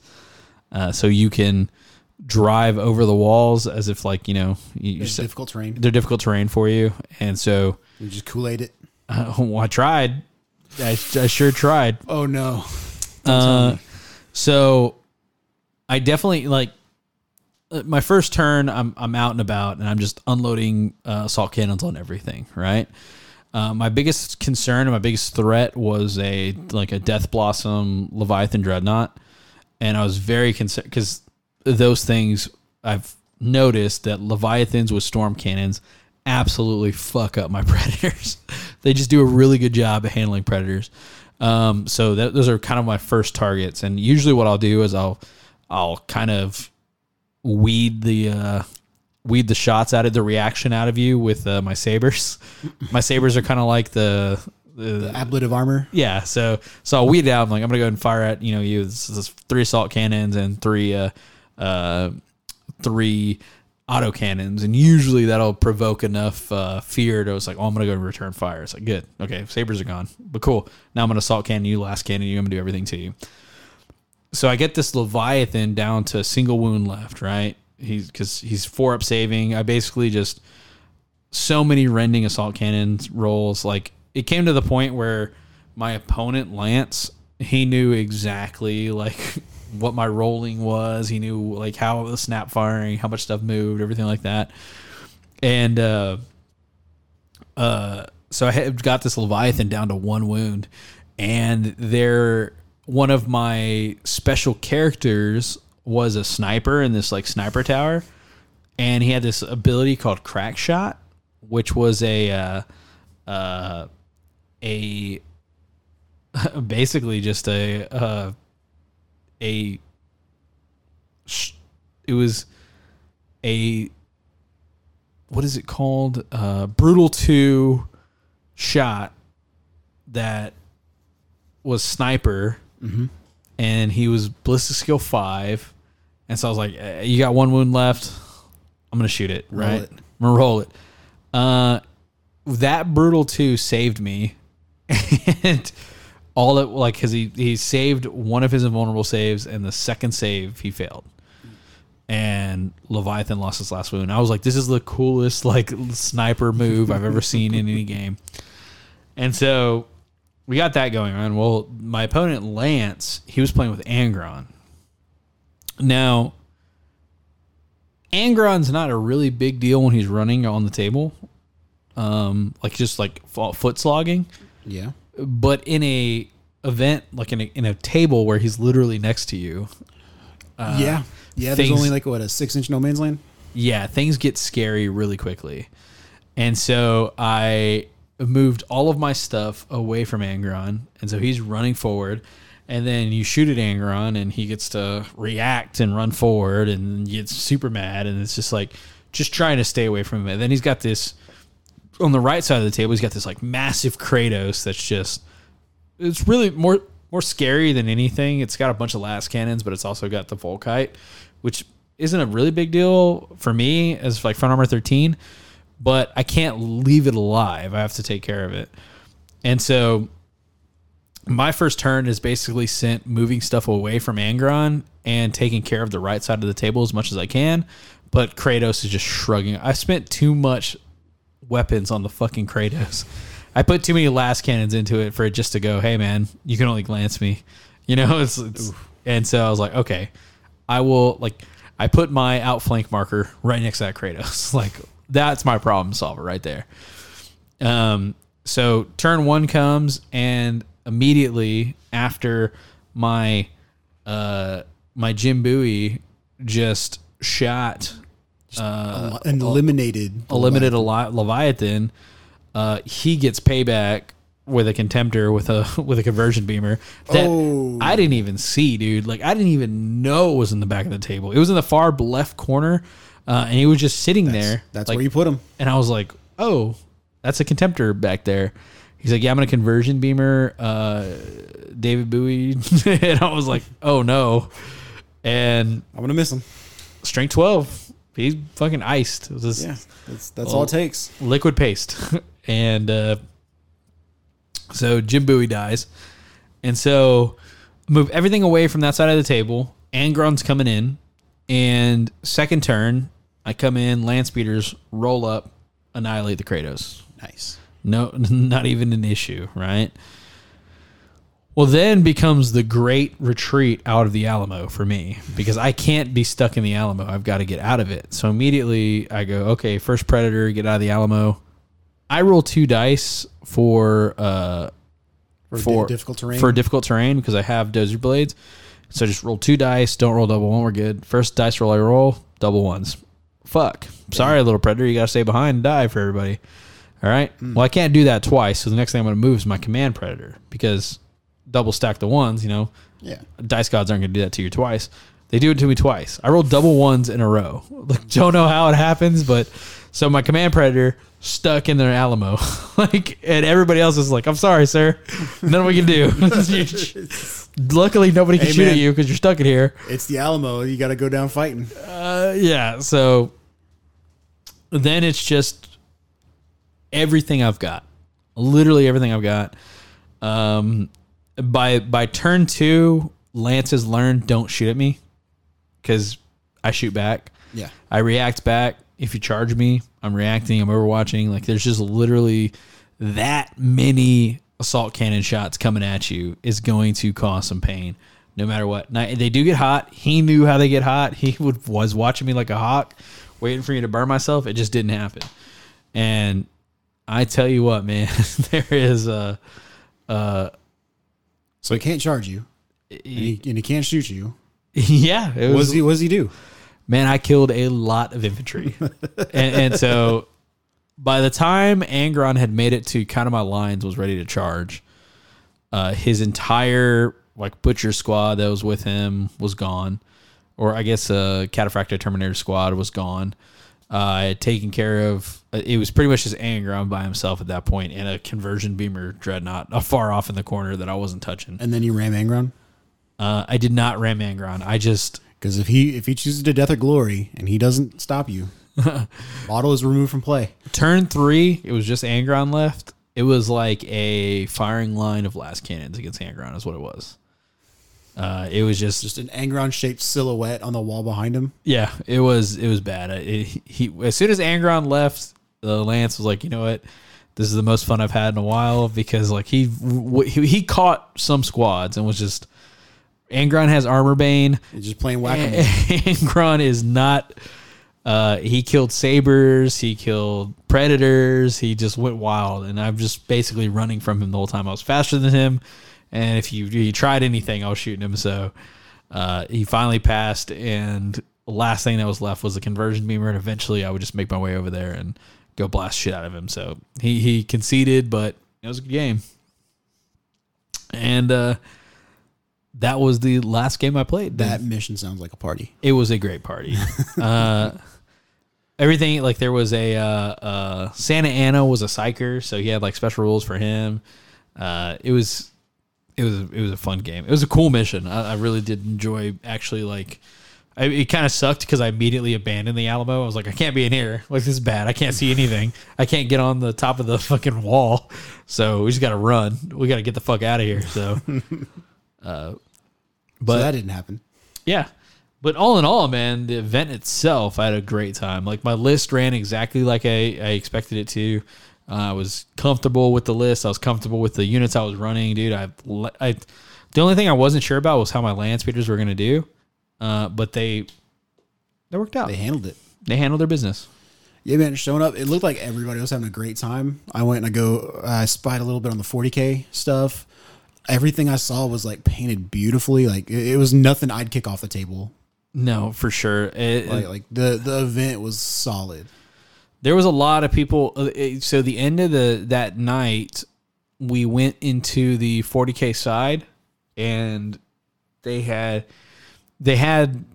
were supposed to put their armies out for the following day. Yeah. So they could be judged for painting. And sorry, a rogue flea. So they had to put their armies out for painting, and there was a lot of people that were going for like best painted, and so like a lot of them had like display boards and stuff like that. That was actually an Ultramarines army that I took pictures of, and I was like, man, this is all beyond like my level of painting. Look, these are all super, super nice armies. Yeah, as much as we like to joke. Oh my God. Yeah, scroll to the right. You should see a Contemptor, I believe. Jesus Christ. Yeah, that was one of the Ultramarines army that I saw up there. Like, it was bonkers, some of the stuff that like these people were putting out there. Like professionally painted armies, like by far. I don't know if they, like, I'm assuming they painted themselves, but like at the same time, you know. Yeah, those look immaculate. Yeah. So that was the one I'm talking about is actually Kevin Grubbs. Reboots Gilliman assembles the Ultramarines 4th Company. So, did you see this? You see the like? Yeah. I zoomed in on those Contemptors. Yeah, super nice guys. Yeah, those look dope.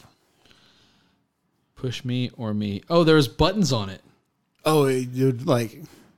Yeah, I guess you could. I guess it was like LEDs that were like lit up in there. Just taking a page out of John's book. Yeah, that is advanced modeling there. Nice. But all in all, man, good event. I was happy. Tyler was happy with the event. They gave me a Predator. That was like my prize at the end of it.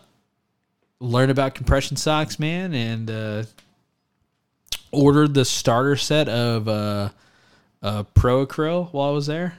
They sold me on that. Okay. So looking forward to seeing what that's about. But I hear good things. Pretty good event all the way around, man. I was more than happy with the event, and I will 100% go to not only any Alamo 30K event, but any event that is run by Seth. I'm at 100%. Hell yeah. Because he made sure everybody was there having a good time, and he even was asking advice for like who we thought how the pairings we thought should go. Yes, his whole mantra was making sure that everybody had a good time at his event. That's what it's about. That's the name of the game. Yeah. So powerful, Seth. Thank you so much. I know you're in the Discord. I don't know if you're listening to this, but just a shout out. You ran an excellent event. Everybody had a good time that I talked to. No complaints. Like, love it. Hell yeah. What a hero. Keep them coming, man. So do you have any questions or anything like that? Or mostly just kind of like how Battle Sim prepared you to put that whole list together. Yeah, so immediately, like, I would say, because I never played that army at 3,000 points. Right. I only played that army in 1,000-point increments, and that Battle Sim quickly taught me that a full Bell Predator is not feasible. No matter what you do, because there's going to be people that do have last cannons that are going to shoot you, and there's absolutely nothing you can do about it. That being said, I didn't want to just go with the normal Predator, which is the autocannon Predator with the last cannon sponsons, because in Battle Sim I saw the value of the assault cannon reactions, and it was, although it is not reliable, right? You're not getting, like rending is still only on a 6-up, and there's only 12 shots. So, I'm sorry, 8 shots per Predator. And so the likelihood of you getting that rending is pretty low. There is the kind of psychological effect of not wanting to shoot at something that's going to put that many shots back into you. So it's for a full squadron, you're looking at 24 shots, 12 of which are twin linked, coming back to you to bite you in the ass for making that decision of shooting. Mm-hmm. And chances are, if you're something like let's say a squad, you're going to lose some models because of that decision. Very effective against Terminators, extremely effective against Terminators. And having kind of the mix of last cannon assault cannons, I would fight and shoot at a unit of Terminators in my shooting phase, and I would lay out these assault, like I would lay out last cannons if they didn't have wounds on them, and that way I'm getting the instant kill off of there. Yeah, and then I'm dishing out assault cannon shots on them. I also would say that the Battle Sim, because I'm kind of newer to this edition for line of sight rules, Battle Sim, I actually spent like 2 sim games fully, I don't want to say manipulating, but like fully keeping my my tanks sponsons out of line of sight. So just like internalizing the line of sight rule. Yeah. And so basically, like, I knew that if I had, hey, I want to split my, in my games, I knew that there was a good chance that I was going to, like, if there was something that I knew I would kill, like a rhino, I don't want to spend 6 last cannons on a rhino. No. But I would spend 3 last cannons on a rhino, right? Yeah. So what I would do is I would take my 3 Predators and I would give them only their left sponsons line of sight to the rhino, and the others would be like to a Leviathan or something else that was opposite of the table of that, and be able to put wounds. If I know I'm going to overkill something with 6 last cannons, I would essentially just shape those away and fire that off. And I also took hunter killer missiles. So if there was an instance where I overjudged my ability to kill something with a last cannon, I was spinning those hunter killer missiles as like a last resort, right? Okay. So would you feel that the Battle Sim games were more efficient at getting you into that list? Absolutely. So would it have taken like way more, like 30,000 or 3,000 point games to get the feel for that list? So I think what would have happened is I would have probably ran a list with all Bell Predators, and then more than likely started tapering Bell Predators off, trying to see because originally my idea was, after my first game of playing Bell Predators against Josh, my idea was, what I'll do is I'll have 2 Bell Predators, and my 3rd vehicle in the squadron will be like an anti-tank vehicle. And then I realized that that's kind of it's harder to control that. It's harder to control that, and it's also kind of there's so much value in having 6 last cannons a squad. Because in your mind, you're like, okay, well, this one will shoot at my actual target, and then the Bale Predators will shoot at the closest infantry unit because it's all defensive guns. Yep. But in practice, it just doesn't work out that way. It does not work out that way. But I mean, the ability to shoot defensive guns at the closest infantry unit, do not sleep on that. Oh, yeah. It means you very easily can get a situation where your Predator's shooting 3 targets. Yes. Your primary target's getting a las cannon. the other las cannon can't see it, so it's shooting this other target, and then defensive turret shooting at closest infantry unit. And I definitely took advantage of that, especially when infantry got wise and they started, approaching my predators to try and, either melt-a-gun them, multi-melt-a-gun them, or anything like that. As soon as they got anywhere near me, I was unloading Bell Predator turrets, but I realized I don't want to spend las cannons on tactical support marines or, So I'm using my las cannons for the good stuff, and I'm using my turrets for... They walk right into that trap. Yeah. And so... Every time. Yeah. So Battle Sim definitely helps me. And it also, I didn't realize the value of graviton gun land speeders. Yeah, the graviton, it's good at a lot of stuff you wouldn't think about. And in Battle Sim, obviously, there's not a lot of units, so you're getting a ton of reactions because you're not kind of limiting your reactions. The thing is, my land speeders didn't dump a bunch of graviton because if I was going to be reacting, I wasn't reacting with my land speeders. Right. I'll just let them die. Once they've done their job, they've made their points back. They killed a Kratos. Four land speeders versus a Kratos. Mission accomplished, right? Oh, yeah.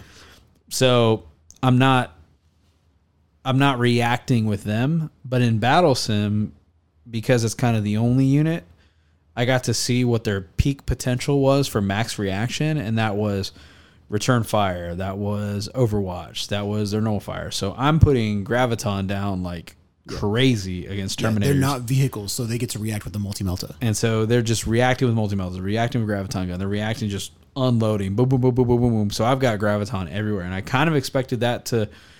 I was kind of misled by myself into thinking I was going to be putting graviton everywhere, but then it's 3 a turn is kind of like the max you're going to do because you're not going to react with them. Right. And if you do, it's probably going to be for a very juicy tank, and you're doing it for the multi-melta and not so much the... Yeah. Yeah. I'm not protecting them from a charge. I'd rather have you charge my outflanking... Yeah. I'd rather you charge my outflanking land speeders that have probably already done their job. Than go anywhere near my predators. Yeah. So killer. But no, I was very happy with it. I felt super comfortable with how I ran everything. I felt super comfortable with my spawn-in watch. I felt comfortable with my understanding how Gets Hot works. I understand how I guess I understood what rending meant versus what it portrayed. Rending seems great. What it feels like versus what it's actually like. Yeah. It's like rending. We got rending at home versus rending is great. It's not as good as you think it is, but it's great. Yeah, what I think that is we look back and we've had rending ever since the assault cannon on our box knots back in high school. Mm-hmm. And what we remember is every time that came in clutch and just took down a Land Raider or something stupid like that. Yeah. That's what we remember because that was the parts that stick out. What we don't remember is every time that didn't happen. Yeah, no, it didn't happen a lot. Even if you have 26 assault cannons, it didn't happen a lot, which I did have. So... Yeah, because it's easy to think back the assault cannon on my metal box dread back in the day, that thing did some work. It took out this, it took out this, it took out this. And it's yeah, but that's going off of years of clutching it out. Telling you, dude. But against Contemptors and against Leviathans and against, I actually killed a Fire Raptor with my land speeders. I was it's Twin Link, baby. We're going to go for it. And I flew them right next to them. Better hope I don't hit. It sure did. All it took was one. Yeah. So that's the thing with flyers, man. But it's one of those things where if you need 6s, man, fuck it. Just roll them because it's going to be rending. Yeah. So, but no, it was a good time all around. I was very happy to go to the event. Hell yeah. I look forward to any more events that are run like that. It was a great time. I had fun. I didn't even play. I just showed up and hung out. So, but no, I mean, that is what I have. Yeah. That was a long-winded me talking about the event breakdown. The event breakdown. Hey, man, it was very thorough and in-depth. And the Airbnb we stayed at was lovely. Nice. We ate at a pizza place called, let me turn off my Discord notifications on my phone. I'm going to fuck some people up. We ate a few places. We ate at this place called Ollie G's Pizza. It was delicious. And I think we had Chick-fil-A the first day. We had... It's like mall food court lunch. Yeah, but we also had this place... They've got a nice food court. Yeah. I'll say it. Yeah, I don't mind their food court one bit. It's not like... It doesn't have like a whole bunch of options, but what they do have is pretty good. It's hot as fuck up there, but... Oh, yeah. That's because they're like open sunlight with that giant skylight, but still pretty good. But I just remember we were there for Port Ma, and I went and I got some like Chinese food, and I look and you're in line at a barbecue place, and I'm like, oh, I messed up, didn't I? And you just look over your shoulder at a sign that says brisket quesadillas. I'm like, oh yeah, I messed up. they were good. They were delicious. I definitely made a critical mistake here. Yeah, I would not mind going there again. I would not mind going to go play at that venue again. That Battle Pub is so fucking nice, dude. Oh yeah, those people are really cool. They keep it stocked to the teeth. And I mean, get it. You know, I was talking with them, and like they have like a whole back room dedicated to like their podcast area, but there's also like a live streaming area back there. So like anybody can go in there and live stream, and like, you know, just they're really accommodating to kind of like creators and creatives going in there and taking advantage of some of that stuff that they offer. And There's a lot of cool stuff you could do. they wheel and deal too. They get you drunk to spend money, bro. It's dangerous. Shoot, I didn't even think about that. Powerful Rexer's Lasers was there as well. Yeah. The cutting like movement trays for people. They were selling stuff like there at the event where they like had magnetic movement trays that they were laser cutting. And then they also were selling these hand porn like 16 millimeter dice. Ooh. And the day one, we kind of saw them there, and it was they had these Texas dice, which, you know, everybody falls in love with the Texas dice. Oh, dude, you gotta. But we couldn't break away from the event long enough before they took off, and then also we had a tab open at the pub, so we didn't have our cards on us. So that was that was the dice order that I placed the other day was for those Texas dice. I think I ordered 8 sets from them for all of the people in Victoria. Yeah, everybody just threw money in. So, but that's all I got, man. And I think that's all we got for the episode. We're actually 2 hours in.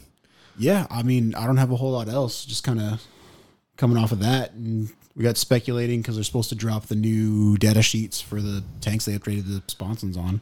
Yeah, I started reading the line book.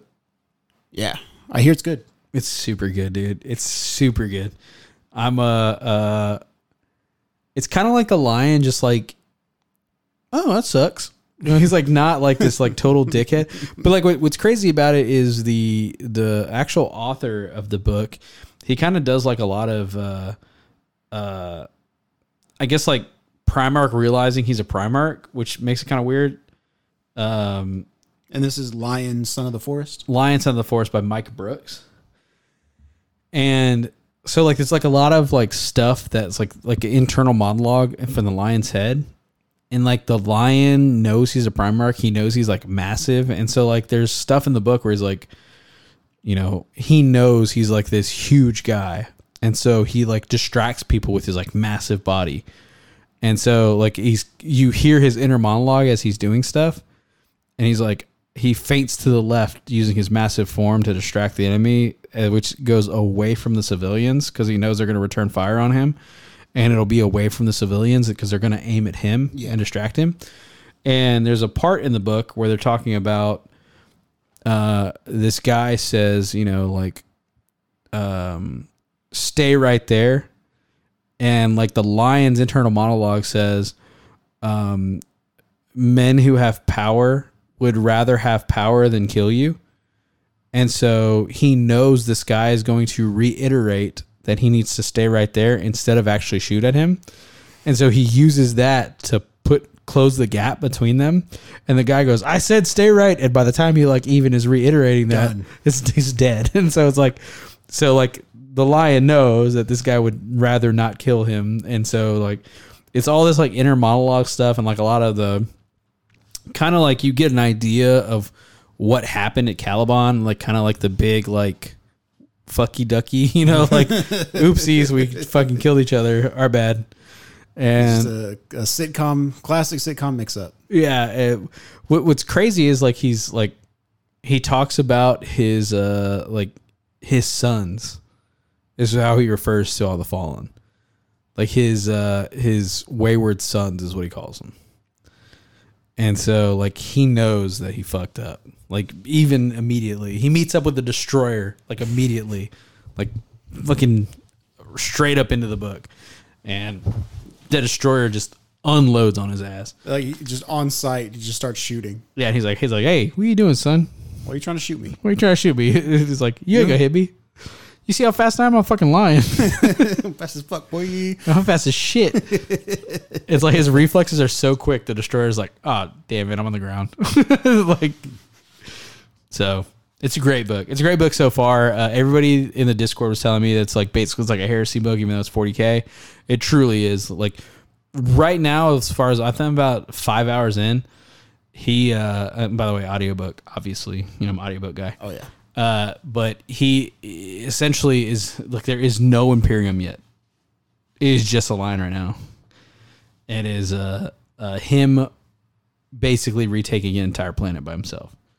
Nice. And it's pretty great. It's good stuff. A lot of 40K elements inside of it as far as like chapters and all that stuff. And he's kind of like learning as he's going from this guy who's just reacclimating to the 40K universe. Yeah, he's like every time they mention Guilliman, he's like, like mumble. Like, he's like, yeah, we're no longer legions, Dad. We're chapters now. He's fucking given. Well, who decided that? Guilliman. The Lord Commander of the Imperium, Primarch Guilliman. Oh, you talking about Rowboat? Stupid Guilliman breaking up all the chapters. What a stupid idea. Stupid head. So, he thinks his ideas are so great. Him and his fucking false empire. He's been having terrible ideas since Imperium Secundus. So yeah. So it's a great book. Without throwing too many spoilers out there, like all the stuff I told you is not even like we're like 2 chapters in. Yeah, 2 chapters. It's great stuff. I'm pretty happy with it, man. I hope we see like cool stuff coming for the Fallen in 40K. We have to. They're just a footnote right now. Well, I don't think it's going to be after this book because they are basically giving them a ton of clarity. It seems like they're just going to get reabsorbed back into the Dark Angels. Yeah. From where you're at in the book. From where I'm at in the book, and all the Fallen he's finding are like cool dudes. They're like, hey, Dad, why'd you shoot at us? And he's like, hey, I thought y'all were assholes. Turns out y'all aren't. You want to be friends? And they're like, yeah, we could do that. Hey, do you want to follow I'm tired of running. I'm tired, boss. He's all... you want to follow the Primarch like the good old days? There's one part they're like... Because like basically the destroyer that's in there, he's been like...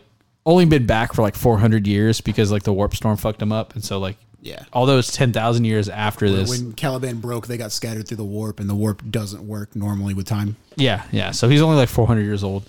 But the he's telling Lion, he's like, yeah, man, you would think this 10,000-year-old grudge would have blown over by now. Nope. He's like, nope, I raised my sons right. Do we still hate the Space Wolves? Those are my boys. He's like, oh, keep it down. And it's so funny because apparently Vince was telling me he'd read through it. Apparently there's some times where like the line remarks like he kind of misses Russ. Yeah, he does. It's funny because the basically this destroyer that he's walking around with right now, he keeps calling all the new Dark Angels his little brothers. It's like, yeah, I guess they technically are his little brothers, you know. He's like, my wayward younger brothers, you know. Like, this is my little big brother, my big little brother. Yeah, he's like 3 feet taller than me, but he's still a little baby. He's a little baby, itty bitty baby boy, a little baby itty bitty brother. Ain't even grown out of diapers yet. Fuck you. I'm a Terminator. I'm a Primaris. Yeah. They made my bones big. They had to make me special power armor because I'm so big. Yeah, you little tyke. I'm an eliminator. They gave me a special plasma. Look at you, little centurion, little fat boy. You little fatty. Yeah, heckin' mega chonker. Oh, Lordy coming. I love my big fat baby brother. The centurion just in there. It's just a Mark III Dark Angel. Just the OG plastic Dark Angel. the This is my little brother. He might not be the strongest, but he's a good guy. You're a little confused, but his heart's in the right place. Just a big special centurion Dark Angel. He might be green, but he's black in the heart. So, but all right, guys, we will let you guys go. If you have anything for us, let us know. Hell yeah, send it.